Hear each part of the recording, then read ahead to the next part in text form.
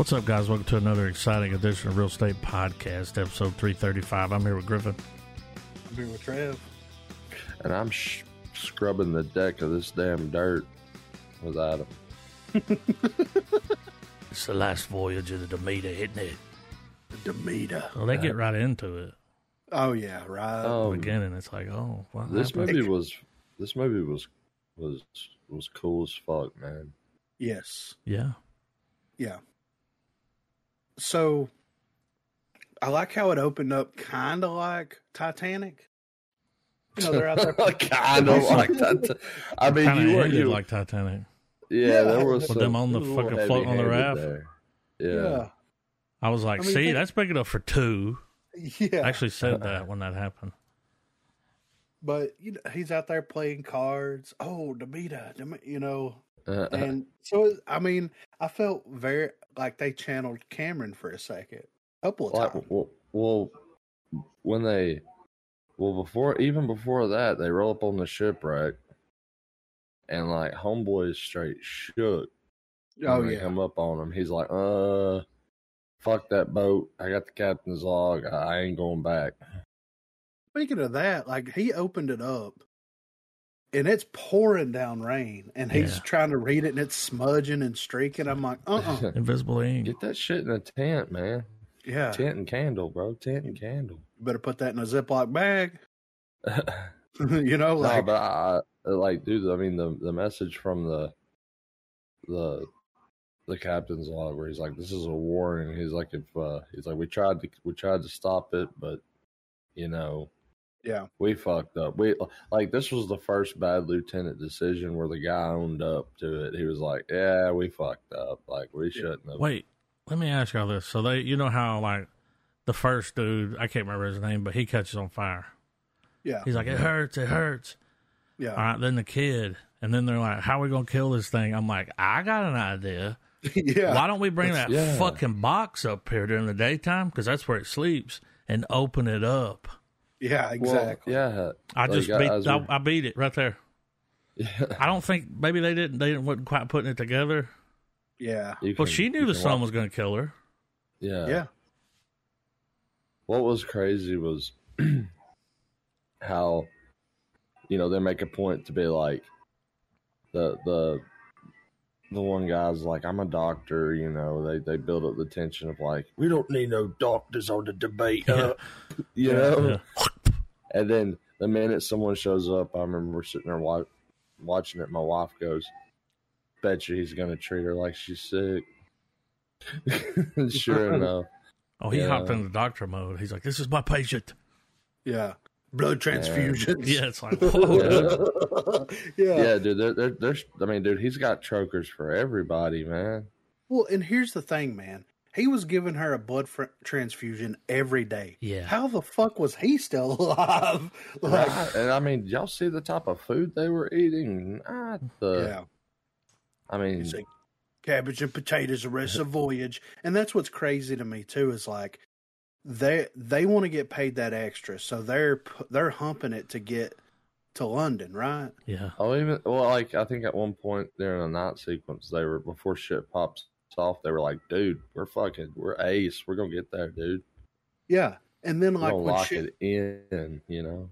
Whenever the boy dies and catches on fire, I'd have been like, fuck the extra money. Yeah. Look at the captain's hands. Fuck that money. Yeah, let's port wherever we can find a fucking dock at. Like, let's get the fuck off of this ship.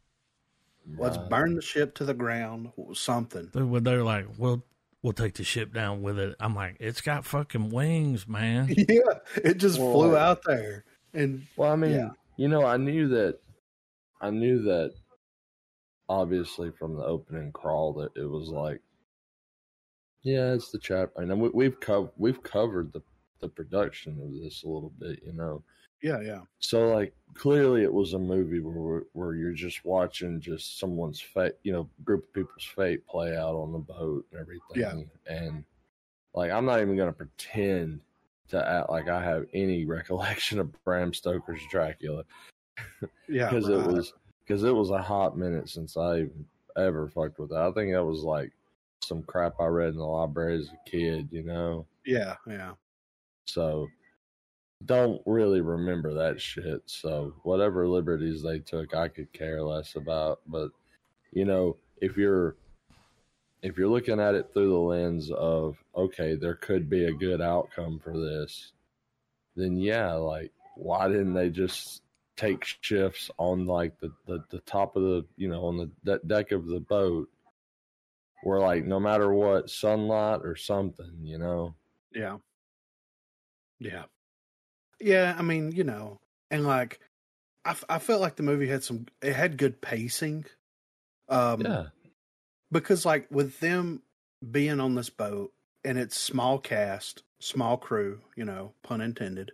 They did a good job at like really bringing that horror / terror element that vampires have been missing for a very long time. Like they really knuckled down with that. And that was what I appreciated most about the movie itself, because those sequences when it was foggy as hell outside and that thing's flying around and everybody's like, all this shit's happening, like that was genuinely creepy and well done. You know what I mean? Like, yeah. Well, then there's the moment where it goes full John Carpenter's The Thing, where they're like, yeah, it wears the skin of a man. It could be any of us, you know? Yeah. And I know they don't end up going down that route throughout the rest of the movie where they're like, we can't trust each other. But for a brief moment, I was like, is it about to turn into like The Thing on a boat? Yeah. Right. Well, when she shows up, they're like, she's bad luck. And here's my thing, like, he was feeding on her the whole time, right? Mm-hmm. So like she fell out of the box and it was like, I'm still hungry. Like I got to find something to eat, you know? Well, she was a familiar, right? Yeah. But like to Dracula, she wasn't like fully, like he was basically snacking on her. She wasn't running errands for him. Yeah. Well, at first, whenever when they revealed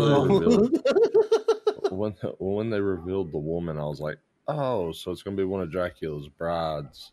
Yeah, that's what I thought. Fucking with the crew, and then at the end, we're gonna get a big reveal where it's like, now you're gonna see what's some real shit, you know? And it's like, well, let's crack this big one open, you know? Yeah. I was surprised they killed the kid. Yeah, I mean, that was well, in the era, especially the way they did. Yeah, like, he's holding the cross. It's like, yeah, that didn't work. No, I mean, I know that at this point in Hollywood that it shouldn't be surprising when a child when they kill a kid on screen now. They've been doing it for a while, but it's become more prevalent, and it's still just, you know, those types of moments were few and far between, it felt like, for a very long time, just because whenever you go that far in a movie, it's like, all right, this movie is going to go off the rails and it's got to be for a reason, you know? Yeah. And I think they used it effectively in the movie. It was to really like hammer it in. It's like, yeah, the kid died. Yeah, everyone's fucking going to die. Like, yeah. Yeah. But yeah, I really enjoyed it. I thought that the dude from Straight Outta Compton did a great job as the doctor. Polka Dot Man was good. Dude. Yeah. At first I was like, wait a minute, is that... Yeah. He looks different. Here's all I'm going to say, dude. This guy, if the right person comes along and casts him in something, like...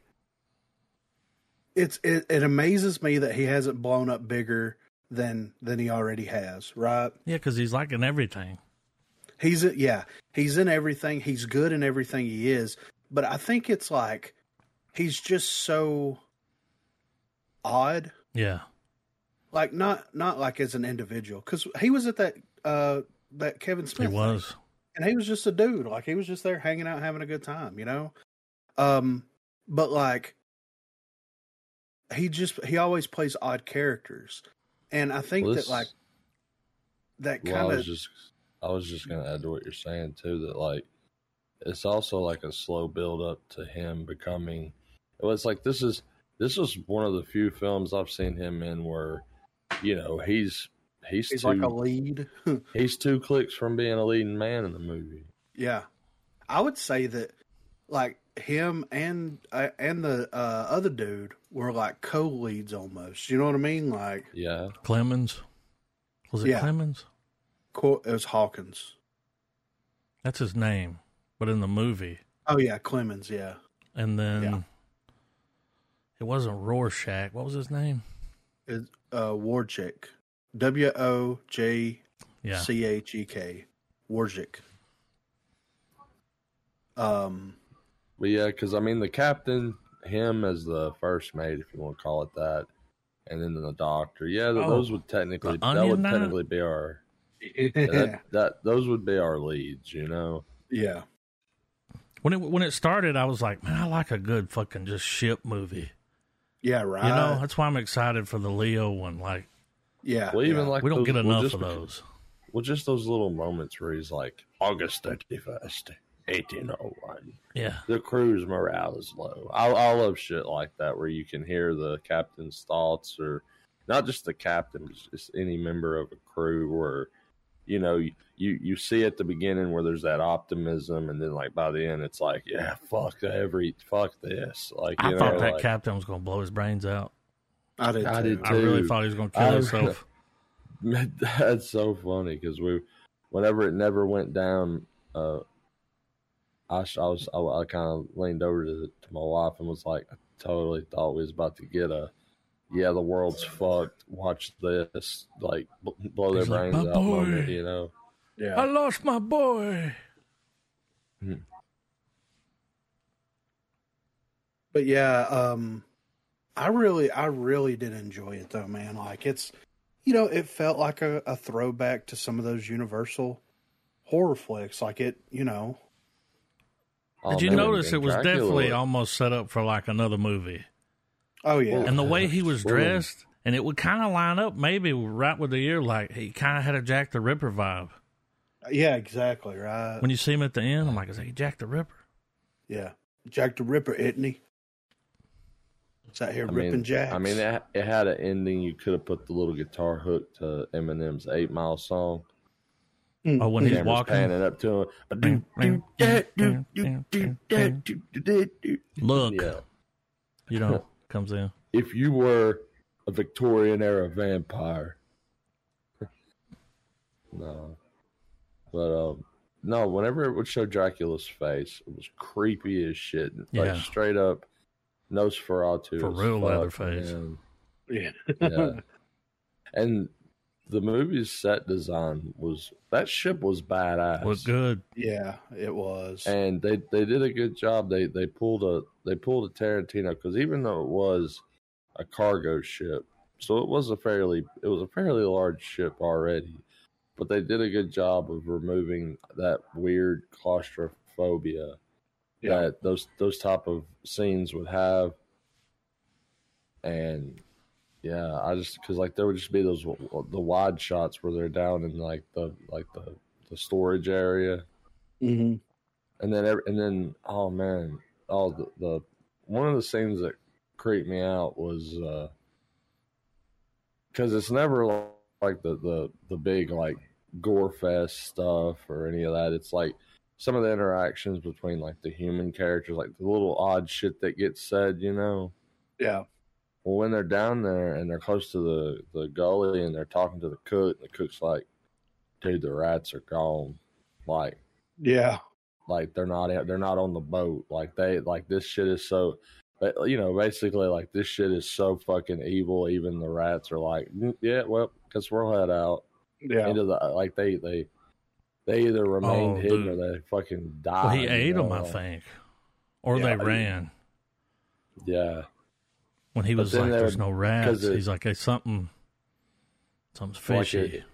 It made that whole shit with the whole tapping on the boat. Yeah. It added an eerie, like an even larger eeriness to it. Yeah. I do like whenever they portray, you know, Dracula almost as like a force of nature, you know? Yeah, he wasn't here to fuck in this movie. He was here to feed. Like, yeah. And that's, after years and years of like, let's sexy the vampires up, it's nice to see something like this come out where it's just like, there ain't nothing sexy about this dude. Well, when he leaps and just slashes that motherfucker's throat, man. Yeah. Get him with them kangaroo claws. Yeah. Well, like what was crazy is they also, we were, you guys were talking about how it linked to other movies earlier and stuff. It was straight up like Dracula was Jaws in this movie. Yeah. And Jaws won. Yep. The actor that played Dracula, it says Dracula Nosferatu. I mean, so he was kind of. Yeah. Well, like the only time we hear him talk in the movie was where the doctor was like, "I renounce you," blah blah blah blah blah. He's got him up by the throat, and you just hear him go, "You will." You're like, "Oh my god, man!" Yeah. Like, I want a movie where he's in the castle, and sure, like you could open that door, and it's like in What We Do in the Shadows, where those women are just floating in the air, and then you close it, and you're like, He's like, "Give me 10 minutes," like not necessarily that, like sure, throw that in there for whatever lore continuity, but just like a castle movie where Dracula's in there, it's ominous as fuck, people like body counts there, it's a bad idea stepping into it, Yeah. Whenever the woman was speaking about being with him and stuff, it's just like, it's this castle. And the entire time I just start hearing the Castlevania NES theme in my head. The do do do do do do do do do do do. Yeah, I did enjoy it though. Like, I wouldn't change anything really. I mean, yeah, it's it's one of those movies. Clearly, it's one of those doomed movies, but it's like, we know the destination, we're just seeing the journey.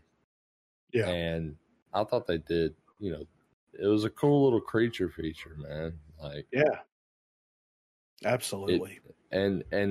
It seemed self-aware enough to not, like, there was no, there were like right where it would lean into the trope, it's like just a reference, and they wouldn't do it, It'd pull back out a little bit, yeah. And that was refreshing for just a straight horror film. Yeah. So the guy who directed this, Andre Yolverdal, I guess is how you pronounce his last name. He did before this Mortal, Scary Stories to Tell in the Dark, The Autopsy of Jane Doe, and Troll Hunter. And the autopsy, he was right at home, pretty much. Yeah. Like, I haven't seen The Autopsy of Jane Doe. It's definitely something that I've been wanting to watch. It's on my list. I've heard that there's some like super creepy, interesting things that happen in that. But yeah, Scary Stories to Tell in the Dark, and then Mortal. Yeah, short list. Yeah. And dude's 50, but he's doing his thing though, man, like having a good time with it. So good for him. He had a great cast. Yeah. He took a great story. Like Onion Knight, first of all, if that's not a ship captain, right? Like a reincarnated ship captain, you know what I mean? Like, Jesus. If I ever need someone to give me dramatic reinforcement on something, it's him. He's like, he's a good man. That cake, it may take a while to bake, but once it comes out of that oven, you're going to eat it. You're gonna want a second glass of milk with that one. He was one of my favorite characters on Game of Thrones. Yeah. Oh, for sure. Well, he played just salt of the earth type character. He didn't really stray far from that, you know. No. He was the everyman. Yeah, that's what made you root for him in the book and in the television show. Like, just all around, you're like, dude, this guy deserves a dub, you know? Yeah. Because he rarely gets one, and he don't get one in this one, but did not feel like 2 hours. No. Yeah, that's what surprised me too. Didn't. Because when I saw the runtime, I was like, okay, we're working with a film with some set parameters here. How are we going to draw this out for nearly 2 hours? And they do it really well. Like, yeah, the pacing was great.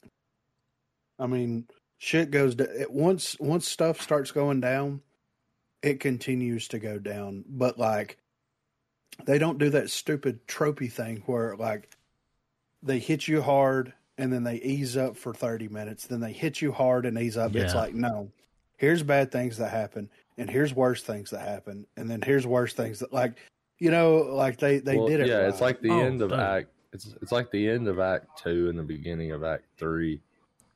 Straight up just didn't exist.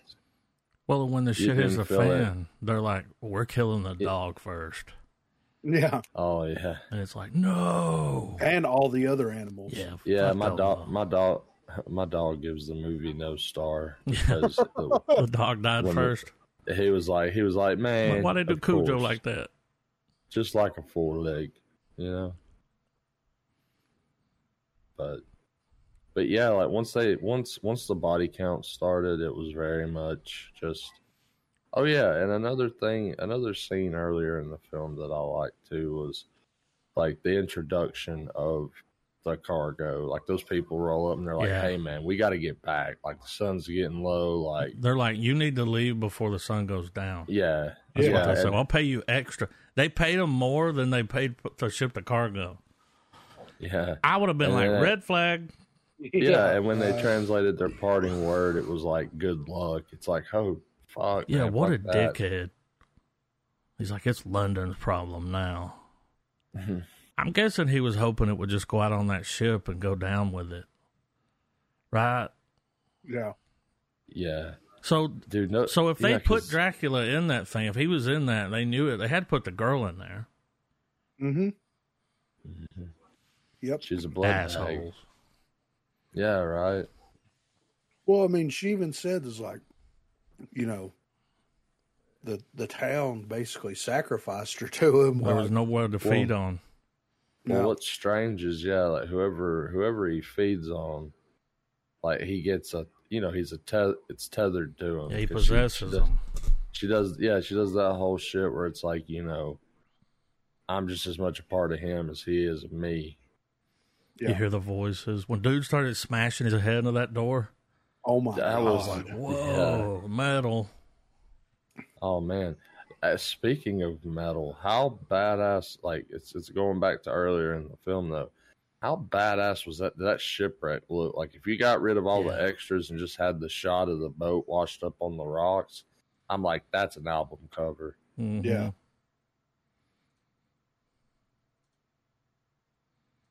And it's like the dankiest stoner metal ever too. Like motherfucker comes in sounding like Ozzy, but like fucking 4 bowls deep, like yeah. Washed up on the shore. Big muff. Oh, dude, there's so much fuzz in that mix, dude. I don't know how you, like, the producer's like, God damn it. What are we gonna do? I gotta slap 2 EQs on this bitch, man. I'm giving it a full star. Full star, dude. I think this movie's kind of went under the radar.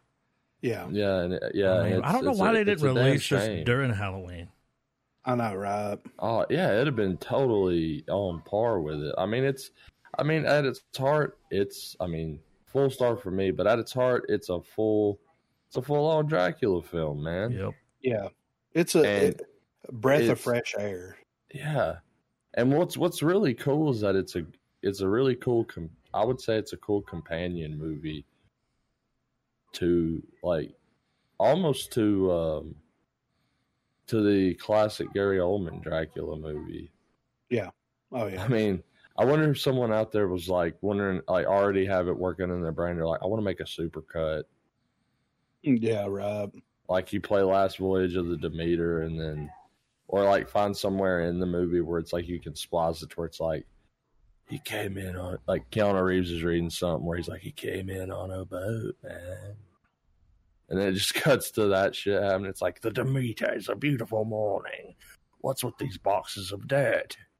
What's crazy, they took a single chapter out of that novel and turned it was the captain's log. Yeah, right. And made it into a movie. Well, I would like to see this guy handle just telling the rest of Bram Stoker's Dracula. They might end up doing more if it, because it really sets it up. Yeah. I mean, the way that movie ends, it's like, oh, there's going to be another one. Right. I mean, he's even got the top hat. I was waiting for the solid round monocle. I like how, he doesn't he would fit in but still stick out. What's that? He doesn't read gin. He's like, just looks like that. Yeah. Yeah, well.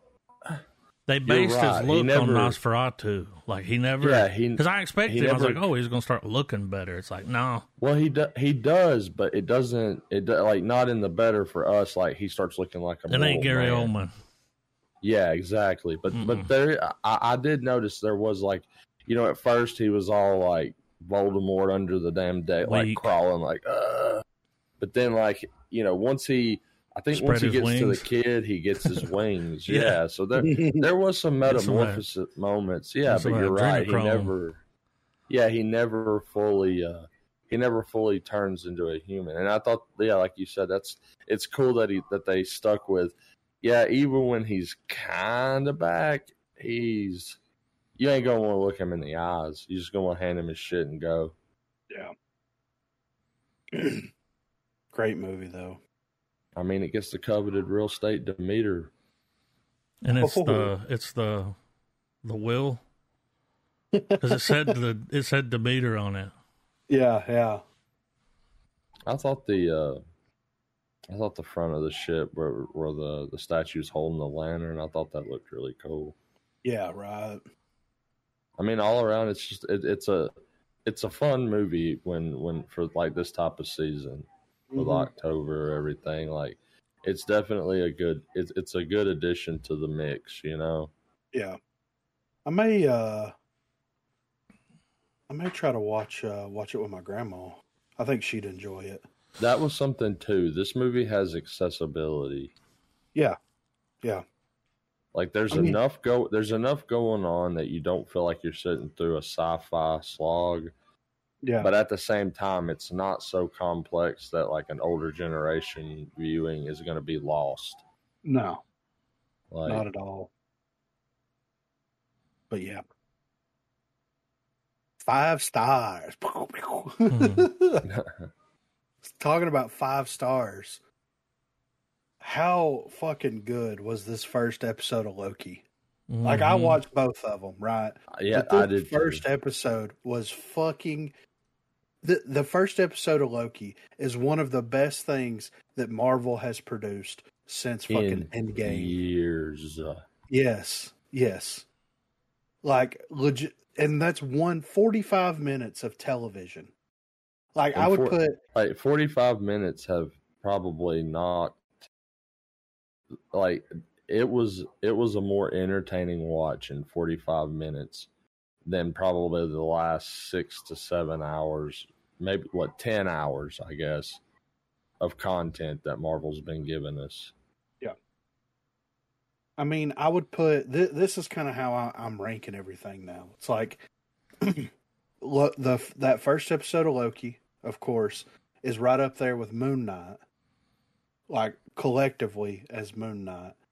And those, like, to me, Moon Knight was the best Marvel series other than Loki, you know? So, I mean, it's just tracking, and, like, it's Werewolf by Night good. Well, Adam, have you watched both? Yeah, we were supposed to watch them both. Okay, I just didn't. I just know Griffin had brought it up, and I just didn't know if you. Because I didn't want to go into anything that you hadn't seen yet, man. Oh, by that second episode, I'm like, Tom Hiddleston's fucking Doctor Who. Yeah, right. Right? Yes. Look at him standing The there show, with his jacket. Yeah. I'm like, you could be Doctor Who, dude. Yeah, man. And I love the humor doesn't feel forced. No. And I think that's one of the, like, dude that plays Ouroboros. Short round. I love the scenes where Loki and Mobius are rolling up to him. And he's like, dude, we're going to die. We're going to die in a few minutes. It's cool. Yeah. Like, dude. And I mean, yeah. And in terms 400 of years. Yeah. And just in terms of what we're doing, like, mind blown. I love the idea, like, whenever he's time slipping, because I know there's a lot going on in those 2 episodes, but, like, when he's time slipping, and they go talk to him, and then he's in the past, and he's like, hey, build this machine. Like, I just love little quirky stuff like that with time travel. I'm starting to remember, and he's like, yeah, I think that's how time travel works, right? Yeah. Like, if he went back and said something, it was like, yeah, I think that's how it would work. Yeah. One of my favorite parts was he kept going on. He's like, your skin will peel off and you'll die. And fucking Owen Wilson's like, you keep saying that. Why do you keep saying that? You keep saying that. Like, just hoof it back. I'm ready to see some hoofing. How good. Can we take a second to appreciate how good Owen Wilson has been? So good. Yes. Oh my God. Made he for was that born character. for that role. Yeah. Well, he's almost like he's the new Coulson, but better. Yeah. Yeah. Better, faster, stronger. Like, I mean, wow. You know, what's gonna suck is like he'll go the same route Coulson did at some point. You know, that's gonna hurt. He'll die to motivate Loki to make the harder decision. Yeah, and that's what's gonna suck. But like, dude, just him and Tom Hiddleston's back and forth, him and OB's back and forth. Like, he's just like the guy that's just there. He's the everyman. Honestly, the best scene that he's been in, just him, where he gets to do his thing. It's the scene where they're sitting there, like, I can't remember if it's the pie scene or if it's another. But when they're talking to him, where they're like, "Dude, you have a whole life. You're very," and he's like, "No, you don't get it. I've chose this. This life, man." Yeah. Like, matter. And then he puts out the debate of like, what, he's like, I don't want to know about my life. What if it is good? What if it is better than this? Why would I want to put myself through the mental anguish of, like, I was like, damn, Marvel coming in deep. Yeah. But dude, they have this fucking mechanism that like that shit, the timelines and is weaving them. Like, wasn't expecting to see that this soon, you know? Like, that looked like the finale scene, you know? Yeah, first episode. I mean, by the second, we've destroyed most of the timelines. Yeah. I mean, they're pretty much all gone, right? I mean, yeah, except for a handful. It was like, damn, cut it down quick. Jesus, talk about wrapping up the multiverse pretty quick. That was fast. Like, it's like, we're already doing that. I feel like I know we've got two roads we're traveling down simultaneously. We've got the road to Kang and then the road to Secret Wars. Mm-hmm. And I felt like this show I feel like Secret Wars is going to pull from this a lot more than we think it is. Yeah, right. Just because I feel like we're going to get, I personally think they're doing a version of the story where the timelines are going to converge, and it's going to culminate in Secret Wars. And we're going to get, because it would be really cool if we get, like, say we get a recreation of the scene when the remaining Marvel heroes are watching the Ultimate Universe die. Yeah. And they're all inside this machine that Reed Richards has built. And they basically just see the universes collide and everything, and then there's just nothing, and then they show up in Battle World, where it's like the patchwork universe, like a little bit of everything's kind of everywhere. Yeah. And I think that version of Secret Wars is what we're going to get. I know that if Kevin Feige had his way, we'd get probably a 1-to-1 adaptation of like the original fucking Secret Wars, which might still obviously get its nods and tips too, but I feel like that other one is what's being set up more. Right. Well, and it's that thing, like, they killed Kang. That's what started all of the tangent, universes kind of splitting off. Like, even if he's still not there. So, like, they're going to continue to branch out until, like... Well, he has to be, or a version of him is there. And I know that it was He Who Remains that was talking to Renslayer on the recording. Yeah. But by the fact that when Loki came back and all the statues have been changed from being the timekeepers to just straight up Kang. Yeah.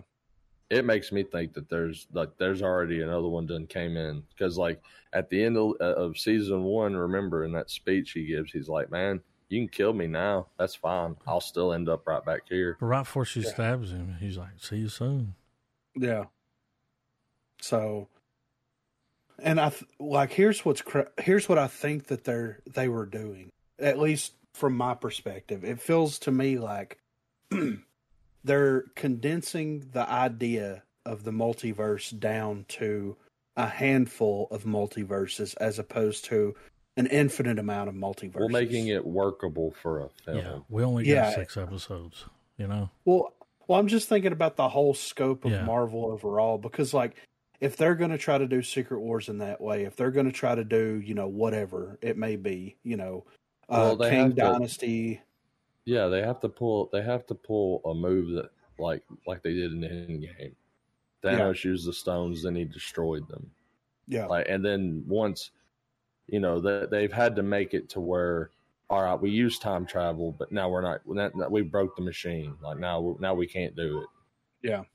Even though Hulk retains all of his knowledge, but that doesn't matter. But yeah. But I mean, but that being said, they're going to have to make it to where this shit can't happen again in the Marvel continuity.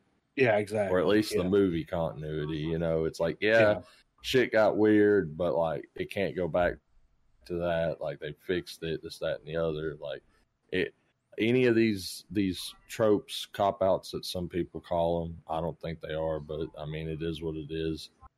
And if you're going to use them, then you have to be a clever enough writer to be able to tie that loose end up, because it can't be something that they can just fall back on again. Like, yeah.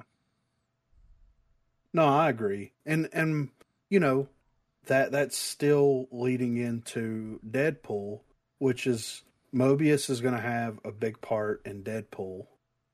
And Tom Hiddleston is yet to be confirmed if he's going to, you know what I mean? So it's like, yeah. Well, I wonder I've been seeing on various stream services, I've been seeing the ad for the Marvels. Mm-hmm. And in one of the sequences, it's just a very quick montage, but it looks like the ship that they're on like I guess either Photon ship, or Captain Marvel's got her own thing that she, like, because she just decides not to fly in space. I don't know.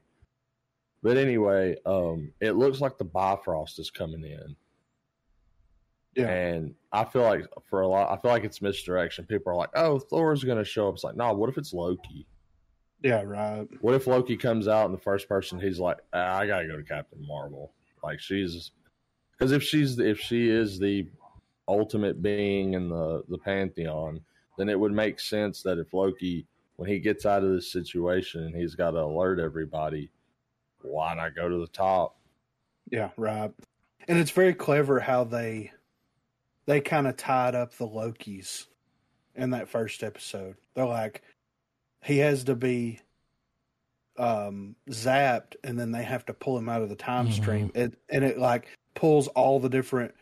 It's the way that they explained it, it's like it pulls all the different versions of him out, right? Mm-hmm. What's like turning it on and off again? Yeah. So it's wild that like That was insane. Well, what was also cool is because, I mentioned, that I'd really like that Mobius, bit of dialogue. In that second episode, I love, because I've seen it happen in different characters and different comics and, different situations and whatnot. It's used a whole lot. But, like, the whole thing where, dude just keeps digging into Loki because it harkens back to Mobius. It parallels Mobius' scene in season 1 when he first shows up to the TVA and he's like, Loki, you're a loser. Here's why. I prepared a PowerPoint, and in this one, the same type of ridicule gets laid down where it's like, this, that, and the other. You're a villain. You're always going to be a bad guy. You're, all this stuff. And he's like, yeah, you're right. I am a villain. That also means I can do whatever the fuck I want. Yeah. This does lead into Secret Wars, dude. The Michael Waldron, the creator of Loki, the show, he's writing Secret Wars. Okay. So I feel now that you mentioned that, I feel like we did. We I think we might have bridged that gap. He's the guy. He worked on Rick and Morty. He wrote Doctor Strange. Yeah. Well, man, this show is still 100% Doctor Who. Love it. Oh, dude. Yeah. He would be and like Rick and Morty without the edginess, mind you. But like it's almost like this guy came up with the circumstance for Rick, like the circumstances and scenarios in Rick and Morty, and then Justin Roiland. Yeah, he's only done like 10 episodes, so. Like, let's rub our dick across. They took it there. Yeah. What that smell like? Yeah. But yeah, dude, after that first episode went off, I immediately started the second episode and like, look, Ahsoka was good, Andor was good, Secret Invasion was what it was. I haven't been this excited to watch a show in a minute. Yeah. Well, the type of quality that this show has maintained since its first season. If everything else that has came out between these seasons had been of that quality, then I don't think there would have been none of the Disney issues that we've been reading about for the past year. Like none of that would even be a problem. Yeah, because a show like this, if there were this as several others, like. That type of quality makes subscribing to Disney Plus totally worth like your money. Oh yeah, absolutely. Dude, you know how we're all thinking? It's like, well, of course Mobius, he'll be the one that dies. Mm-hmm. If they really want to hurt you, Loki again. Yeah, they'll kill Tom Hiddleston for real because he's not confirmed. In Secret Wars, Mobius is in it, but he's not confirmed. I'm just saying that would hurt. Well, if they're fixing the timeline, then that means he's got to go back to 2012. Yeah. He's got to line back up so that he dies by Thanos, which is even more tragic because now he knows how he's going to die. Which is crazy because if you think about it, he had a huge shift in personality. Yeah. From the invasion in New York to his death in Infinity War. And, I mean, it makes sense. You know what I mean? Like, he's gone through all this shit that he just never mentioned. It's like, damn. Well, it almost shows you why between New York and Endgame, why he never came back for round 2 as a villain. Yeah, right. I mean, yeah, you can write it off as like, yeah, that Hulk stomping shit fucking straightened his ass out. But at the same time, he's really the original villain that didn't die, that could come back to do other shit, Yeah. And had a full character arc, and now it's having a full another character arc. Yeah, like it's crazy. Like now he's got 2 different arcs at the same time. Like, he had like some daddy and mommy issues. He's just kind of misunderstood. I don't know about a villain. I mean, yeah, he did some bad shit, but he's come around. I mean, who hasn't? Let's be Yeah. We'll think about it. Like he was just begging for attention back then. Well, we saw Thor's reaction to their mother dying, and then we also saw the scene when him and Loki both, parted ways with Odin. Yeah. And you could tell that, even with Odin, you could tell that Loki's character took those deaths more humanely than Thor did. Yeah. Oh, yeah. Thor was like, I'm going to see him again. Yeah. Whereas, yeah, exactly. Yeah. He had a level of faith. Yeah. Whereas with Loki, it was very much like, it was more, well, it's the selfish part of people that want their loved ones to stick around forever, Yeah, yeah. It's a good well, I mean, when you start peeling back the layers of this onion, no, like, yeah, that's just little nuanced stuff like that makes this comic book shit worth watching. Yeah, absolutely. Or at least as an adult watching it. I know at the end of the day, a kid just gives a shit about pow, boom, bang, Yeah. But at least the writing is of a competent level for this. Yeah. I just really don't. I really don't want it to shit the bed like Secret Wars. Yeah. Or Secret Invasion. I don't think that it will, but I like how by episode 2 we've got the band back together. We've pruned the timelines. Now we just got to deal with the bullshit that's happening. We got a little foresight into the future, with Loki's time slipping thing. So it's like I don't know, man, like 2 45-minute episodes, they've accomplished more in those 2 episodes than they did through the entire Secret Invasion and like half the other shows and movies that's came out. It's crazy. Well, but yeah. Well, and I can't get over how good the show is on a comedic level because it's not really quippy. That Marvel has that tired criticism that you hear from Marvel stuff. That there's always quips. What makes these characters funny and what makes them funny in their comic book forms is the demeanor at which they're depicted. Yeah, exactly. Like they could be saying something that's totally true, but it could be the goofiest looking character you've ever seen saying it. So you're like, what the, what's this dude that's like, a foot tall saying like the world's going to blow up, Yeah. But like, for instance, like my thing too is, saying all that though. So there's people in the TVA that have never seen him or they think he's a myth. Yeah, right, yeah. Well, like when the dude that's like, he's trying to be Mr. IT with everyone. Yeah, when he writes the book, that dude feels like God just handed him the commandments. He was like, you wrote the manual. And that dude's like, you read it. He's like, read it. He's like, I memorized it. He's like, I didn't just read it. Yeah, he's like, I memorized it. They're going to make a good team. The chemistry with the cast seems really solid. Yeah, oh yeah. And I mean, dude, Short Round's making a comeback, dude.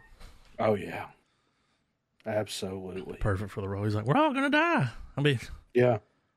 Well, what's crazy is that that guy, I hate that there's such a time jump between when he was a child actor in like The Goonies and Indiana Jones and all that to now. And I know he put out other stuff, but the most recent that, with him playing the husband and Everything Everywhere All at Once, I still think that the scene where he gives that line to her where he's like, because, all throughout the movie, she's, talking about how plain Jane her life is, what could be, this, that, and the other. And then there's that moment where he just looks at her and he's like, I know you think I'm a pussy, that I'm just a pushover, that this life sucks. But, like, we run this laundromat and I have my wife, I'm making could money. Be worse. Well, yeah, he's basically like, I like our life together. Yeah. Like, Kinda you sad think that you it's hate shit. it. Yeah, he's like, I think it's wonderful. We made it to America. You know, all that kind of stuff. Like, it was just a really good delivery, and it was such a gut punch in a movie where you're rooting for that woman most of the film. You're like, yeah, fucking tap into yourself where you're fucking kung fu master or whatever. But then, like, you know, you finally get that moment with him where he's like, you know, him being real as fuck, and then seeing him be completely silly, whimsical, and Loki. I mean, the guy's got chops, and it kind of makes me feel bad that I haven't went back and tried to find any stuff that he might have been in, like, in between. Right. There's always time. Yeah. That's been a minute too. Yeah. Well, look, he grew in, you know. Yeah. He like grew into the role. Yeah. Like, Well, think about how much money he probably made off of those, you know? Yeah. Because the roles he was in were pretty big. Oh, those were huge movies. I mean, yeah, I mean, I'm sure he's still getting residuals. Probably didn't make too much off of Indiana Jones. Well, I can tell you exactly what his net worth is. Would you like to know? Sure. Let me guess. All right. 10 million. You got anything, Trav? You're going to be surprised. I'm going to go with 30 million. $1 million. Jesus. I mean, he just started, Wow. you know, like he said in some of those interviews, he's like, my wife was, you know, he was working like on movies and stuff and just kind of working for a living. And his wife was like, no, do it. And he's like, oh, okay. So he kind of just got back into the game. Yeah. Okay, so he did. So that was, he just had his child actor days, and he just went on and lived a normal life. Yeah, and I'm sure that pays well, but you don't get that money when you're a kid. No, he just got you know all what the I'm money saying? real quick, you know. Yeah. Parents. Well, good on the dude, man, because like he's good. He's at made one hell what of a he comeback.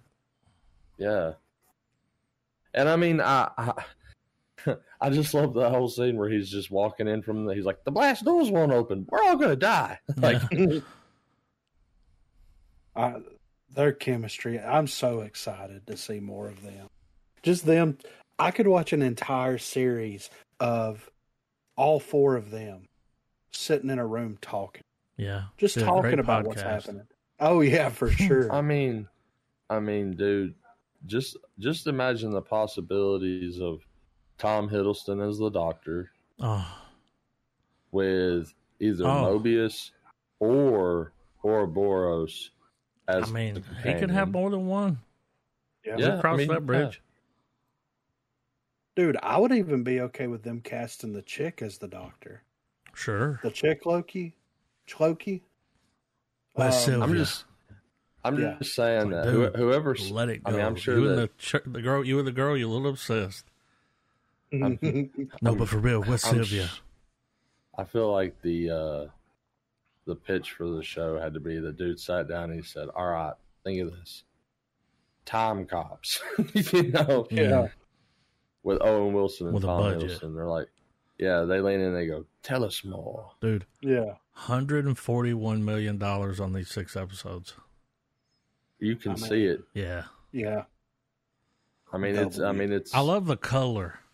Yeah, it looks so much better than the films. That's crazy.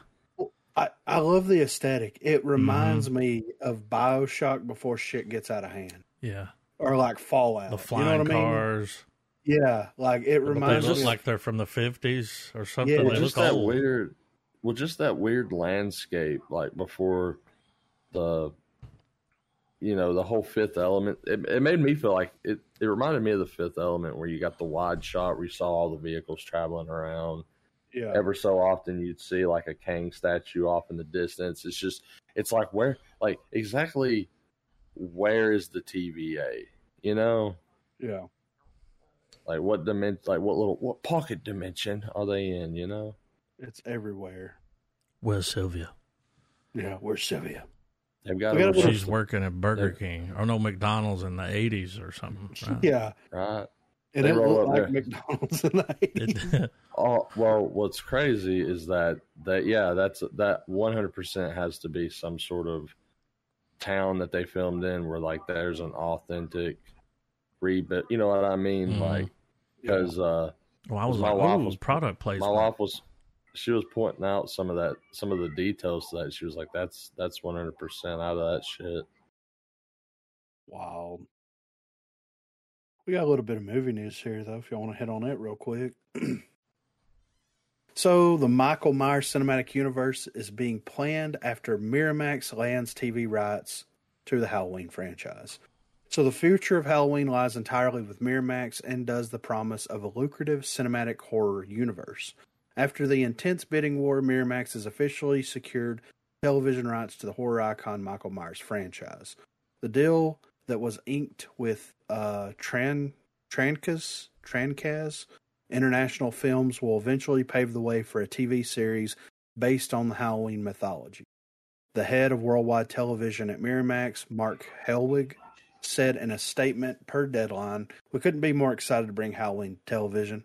We are thrilled to expand our long and successful partnership with Trancas and the brilliant Malik Akkad in introducing this iconic franchise to a new form of storytelling and a new generation of fans."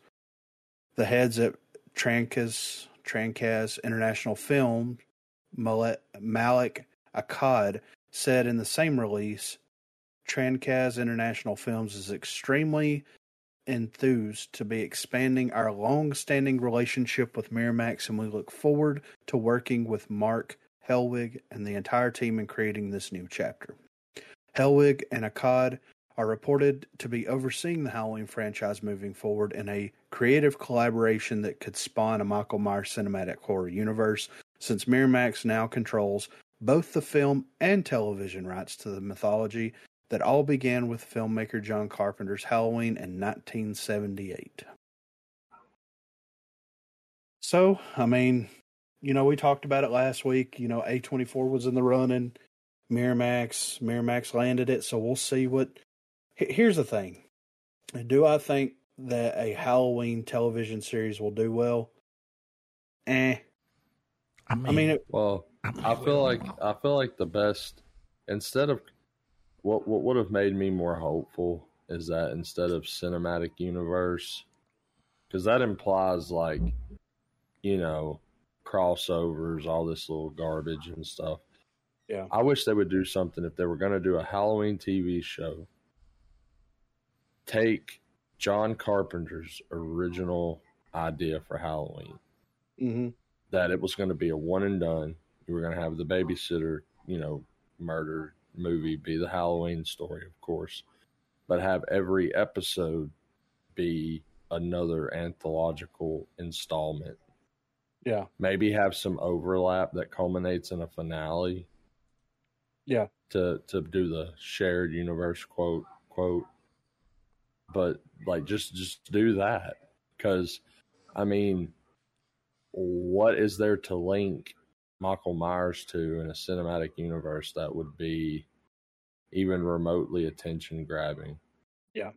Like he stumbles into Crystal Lake and then it's like, oh, there's just this long, awkward silence in the woods with Michael and Jason. Yeah. Yeah, that would be one way of making it happen, but I feel like it's kind of damned if you do, damned if you don't, right? Because like, what kind of longevity realistically are they going to get out of bringing Michael Myers to both the big screen and small screen? Whereas if they decide to do this like whole anthology type series that John Carpenter like originally kind of set out to do, and then kind of followed up with Season of the Witch, and people, the reason Season of the Witch is like a cult hit is because people liked it, but not as a Halloween movie, so like, it's just one of those weird situations like that where it's like they're damned if they do, damned if they don't. Yeah. Are they going to be spending a ton of money on something that's not going to net anything? Well, it also, and I guess just from the amount of screen time we see it anyway, I feel like also the whole idea of Michael Myers get up, the coveralls, the fucking the Shatner mask. I don't know why Shakespeare, but the Shatner mask, everything, just the concept of the shape. Yeah. that's supposed to be, that's the big intimidation factor. That's supposed to be the whole thing where when you see it on screen, it's supposed to elicit a response from you, the viewer. Yeah. And if you keep seeing it so goddamn much, it kind of takes the piss out of it towards like, oh, yeah, well, there's old Michael. Well, it's like we just finished. We just ended. Yeah. Yeah, like there hasn't been enough time. Like within a year. Yeah. Yeah, because Halloween ends, but yeah, that was one. October the 14th, 2022. Yeah. I mean, yeah, almost a year to the day by 4 days. Yeah. So, I don't know. I mean, I think it's interesting. And it's interesting that, like, there was a bidding war for this. Yeah. I really hope that there's a good idea nestled in there somewhere. And I think that there will be. And I think that, like, I think it'll be decent. I don't know if it'll be good, but I think it'll be decent and watchable. But at the same time, it just... But good ideas in Hollywood are often carried by humble people that they won't go over the shouting match of the people that are there to climb the ladder business wise and make money. Yeah. So and we'll sadly, those are the fuckers that get given these projects, man. Yeah. So we'll see how this fares. I mean, I'm, neither here nor there on the situation. We'll see how it pans out. If it's good, it's good. If it's not, it's not. Either way. I'm over there, far the fuck away from it, Griffin. Well, I've picked a side in this debate. You need to too. This is a war for entertainment, Griffin. We'll see. Wait. Sorry. So we got a couple of little tidbits here on Kingsman and the King's Man. So Kingsman 3 is happening. Matthew Vaughn confirms we're working on that at the moment. So Matthew Vaughn has revealed that Kingsman 3 is happening, with the director hoping to release the sequel as soon as possible. Appearing at New York Comic Con, Vaughn offered a promising update in Kingsman 3, which will reportedly be titled Kingsman the Blue Blood, and his hopes to get on with the project before the actors all grow too old. Check out what Vaughn had to say about the long-awaited Kingsman 3 below. We've got to get on with Kingsman 3 because I was joking that Colin Firth is going to end up being a portrait on the side while Taron is author. So we're working on that at the moment. It says, while details of Kingsman 3 remain largely under wraps, Vaughn has previously revealed that it will center on the relationship between Eggsy and Harry. Eggsy and Harry will be in it, obviously, but it's the gang coming back together, and it's one of those moments that when we wrote the screenplay, it was very much about, okay, I saw how people love the relationship of Eggsy and Harry, so we just come up with this thing. What could be the ultimate reason for them to either fall in love or to hate each other forever? So that's what this movie is all about, is why they will or won't they, let's just say. So yeah, we've got that, and then on the heels of that, they are talking about the King's Man 2, which will be about the rise of one Hitler. So director Matthew Vaughn has offered details about his intention for the King's Man sequel, revealing that the follow-up is about the rise of Hitler. Speaking with Collider, Vaughn confirmed that the King's Man 2 is indeed happening and will follow on from the questionable mid-credit scene at the end of the first outing. The next one, it is about the rise of Hitler and how Hitler did come to power and basically was supported by the English aristocracy. I can't ever say that word. Aristocracy. The filmmaker also revealed that the Kingsman sequel is currently titled The Traitor King, has been written, and it's pretty cool, and notes how topical the subject matter will feel. So I was like, well, that's interesting, and how the world was worrying so much about communism that fascism rose up. And I look at the world at the moment, everyone getting distracted and worrying about this and that, and if you worry too much about this, bad things can happen here. So it is a story that I think needs to be recalled. We're calling it The Traitor King. So I haven't watched The King's Man. I do want to watch it. I want to see it. Yeah, I watched Kingsman 1 and 2, of course. Yeah. Really enjoyed those. It's like the title, The King's Man. Yeah. I mean, I'm like, are they going camping? What's happening here, you know? Yeah, right. What are they doing? It's just a weird title. Yeah. Who's that over there? Oh, that's the King's Man. It's like, oh la la, you know? Yeah. I'm not just a man. Yeah. I'm the bloody king. Eggsy and Harry, isn't it? Yeah. Eggsy and Harry. Yeah. Man. So, yeah, I mean, it's ready. What? I'm ready.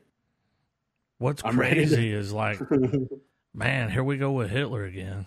Yeah. If only he knew how big he would be in movies and TV. Yeah.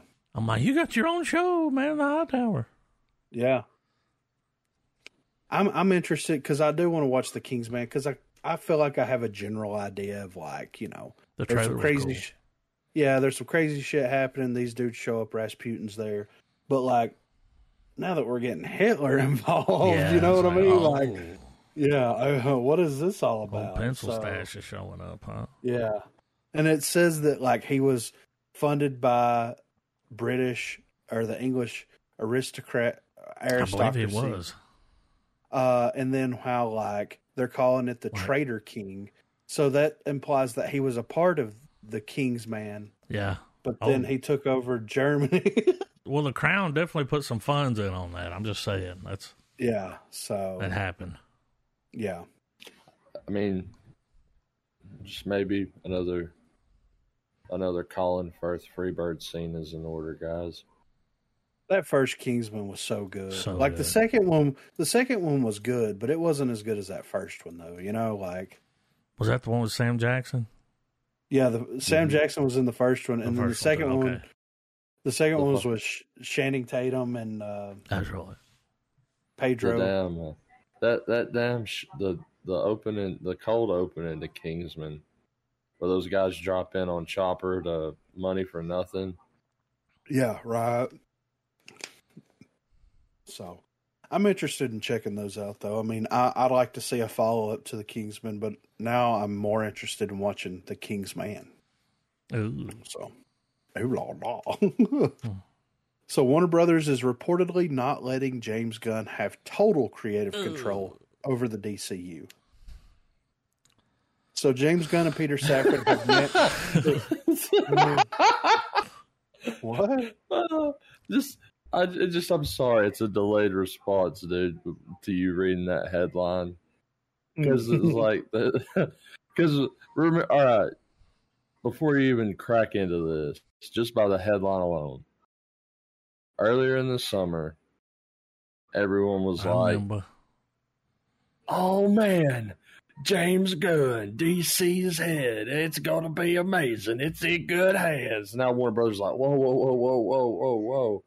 Because even James Gunn came out and said, yeah, dude, we're going to have Blue Beetle. We're going to have the Authority. He said he was going to do what he wanted to do, and he wasn't going to let anyone, remember? Yeah. He's like, we're going to make what we want to make. Remember your daddy, James. Remember your daddy. Well, and we had that conversation where it's like, excuse me, you've got the idea guy, James Gunn. You got the grounded, other half of that with Peter Safran. They're working together here.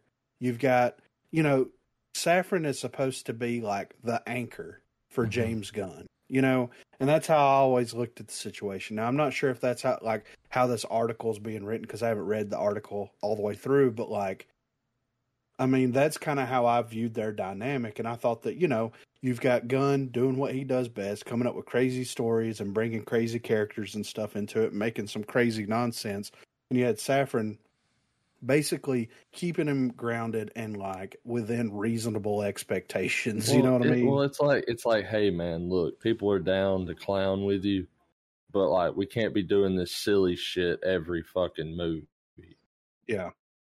And I think that's why he wants to start it with Superman first, is because if there's a movie that needs, other than Batman, if there's a movie that needs a specific tone, a specific style, it's Superman, right?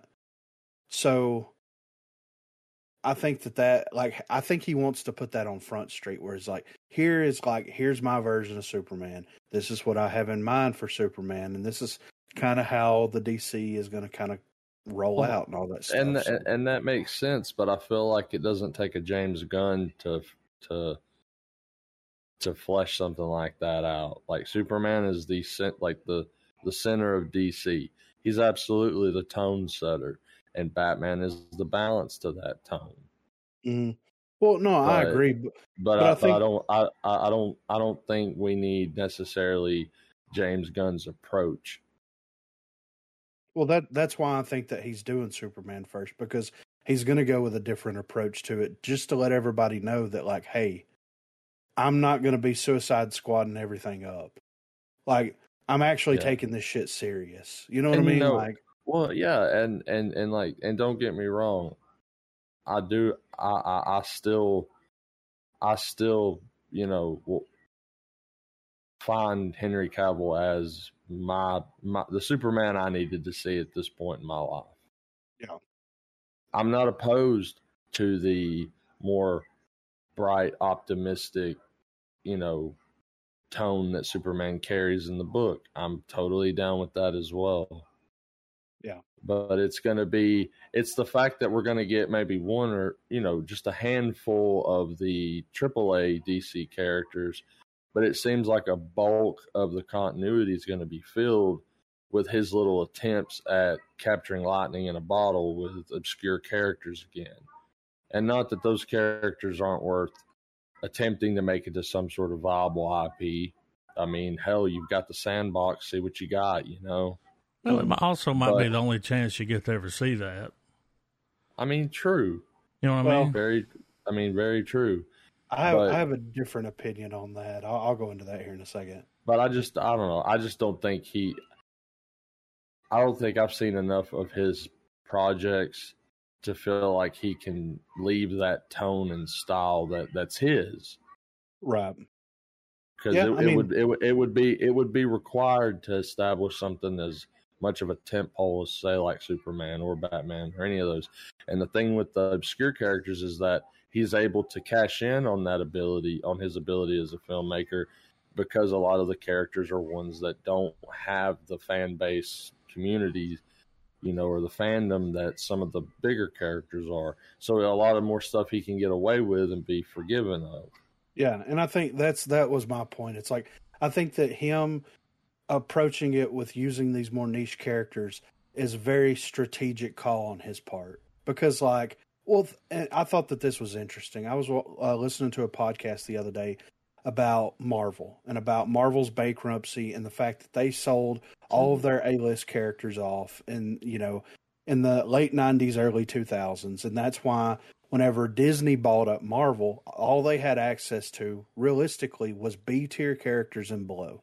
And they built a franchise, a multi-billion-dollar franchise off of B-tier characters and below, to the point where they started pulling their A-tier characters in with their B-tier characters. You know what I mean? So, like, I think it's a very strategic approach from Gunn to where he's like, we put one or two heavy hitter A-list characters, because it's kind of the idea of Jaws. It's kind of the idea of The Last Voyage of the Demeter, The Shape, however you want to look at it.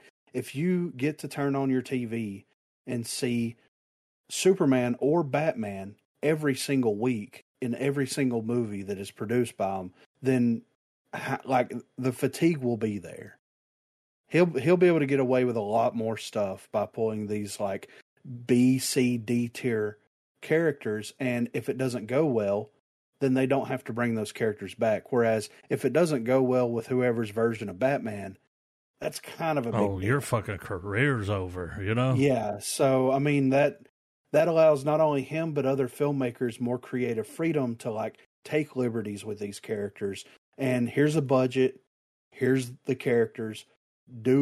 Make your story. If it goes well, then sure, we'll do more. If it doesn't, like Blue Beetle, I don't think Blue Beetle's going to be coming back in any way, shape, or form. I mean, I haven't watched it yet, right? But like, with how much money that movie didn't make, yeah, I don't know if they're going to be, banking on the Blue Beetle.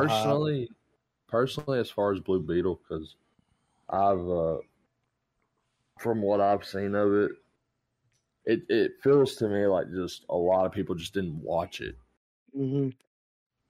Yeah, and that's the thing, though. At least that's should have went to streaming, which it will. Well, I mean, it was one of those unfortunate, and middle of the road films. And I agree with everything that you were saying about the topic at hand, except the only difference we've got going on here is that in Marvel, James Gunn was able to do what he was doing because he had a showrunner that allowed him to do that, and a company that showrunner served that allowed him the room to breathe.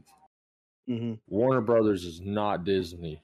They will shut that shit down and yank it right out from under him in a moment's notice, and could give zero fucks of what level of authority he's at. Right. But that would be a PR disaster. Oh, for sure. If they had to fire him. But think about how many disasters Warner Brothers has had in the past 10 years with DC. And then when he came in, they had a little uptick, a little bit. I mean, yeah. I'm not completely dogging. I'm not dogging Gunn completely, and the stuff he's put out is good. He's a consistent filmmaker. I guess I'm more nervous and skeptical still. Yeah. Just because, not necessarily because of not just what he's capable of doing. Well, Warner Brothers has burned us before. Yeah, but how far is Warner Brothers going to let him run on his leash before they yank it back, Article. Right. Well, so it says here that James Gunn and Peter Safran have managed to make some relevant advances in the creation of a new DCU after having taken over as co-CEOs of DC Studios. But it seems that they do not have absolute freedom to work on projects focused on the comic book company's characters. After Marvel Studios began to dominate the world of superheroes at the end of the first decade of the 2000s and the beginning of the next one, Warner Brothers Pictures wanted to respond to the reign of the Disney franchise with its own connected universe, focusing on the characters from DC. For this, they called Zack Snyder, who had already demonstrated his skills in comic adaptations with Watchmen. Following a similar line to the story created by Alan Moore and completely moving away from what the MCU proposed, Snyder presented a dark and realistic vision of the characters with biblical references and moral reflections on the role of superheroes in the world, something that Marvel Studios would later do with Captain America: Civil War. And although Snyder's films were a success, including Wonder Woman, which was directed by Patty Jenkins, the failure of Justice League and the enormous criticism received by Suicide Squad marked the beginning of a long and difficult period for DC in cinema. When Warner merged with Discovery and David Zaslav took the leadership of the company, he set his mind into putting focus on the great franchises, DC being one of them, but with a reboot of the universe under the vision of Gunn and Safran. But it seems that co-CEOs don't have as much creative freedom as fans imagined. Although Gunn had previously revealed that DC Studios is an independent entity from Warner Brothers, despite being part of the company, a recent report published by Variety on the franchise's current problems confirmed that WB and Max are creatively involved with the DC slate, which means that the director of Guardians of the Galaxy and the producer will not be able to make decisions that do not also go through the management of Warner Brothers Discovery, which obviously, while this isn't necessarily a bad thing, it has been a problem for the DCU in the past. For example, the studio's choice to change David Ayer's Suicide Squad to make it funnier greatly harmed the film. Same thing happened with Justice League, something that became more evident with the success achieved with the Snyder's Cut that was released on Max and was praised by both fans and critics, proving that the director's vision was actually really good. Marvel Studios, DC's direct competition management is very different, since Feige has practically absolute freedom when choosing which stories he wants to tell and how he wants to do it, something that has worked very well for them. However, Gunn and Safran's DCU will be a reboot of the franchise, so they will surely learn as they go what works best for the company and its characters. So this is basically telling us stuff that we already knew.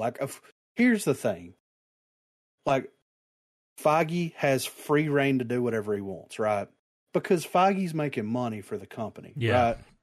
Feige don't make money for company, then that means that Feige's superiors are going to come knocking on his door and be like, bro, what the fuck are you doing? So, like, this is information that we already knew as a whole. Well, it just cements that, and to put it in Shark Tank terms, if they own DC and they were the boards, James Gunn and Safran have 49%, Warner Brothers has 51%. They have the final say. Well, a lot of money. But here's the thing, though. Me personally, this is just personal opinion. I don't think that, like, Zaslav is a smart enough businessman to, first of all, like, to put all of his eggs in the basket of Gunn. Well, they could have went one of two directions with this. They could have either got a showrunner or a creative lead like a Feige, which is what they did. They went that route, or they could have just started parting and parceling the properties off to different people. They decided to bring in two, a creative team of individuals that's kind of spearheading everything.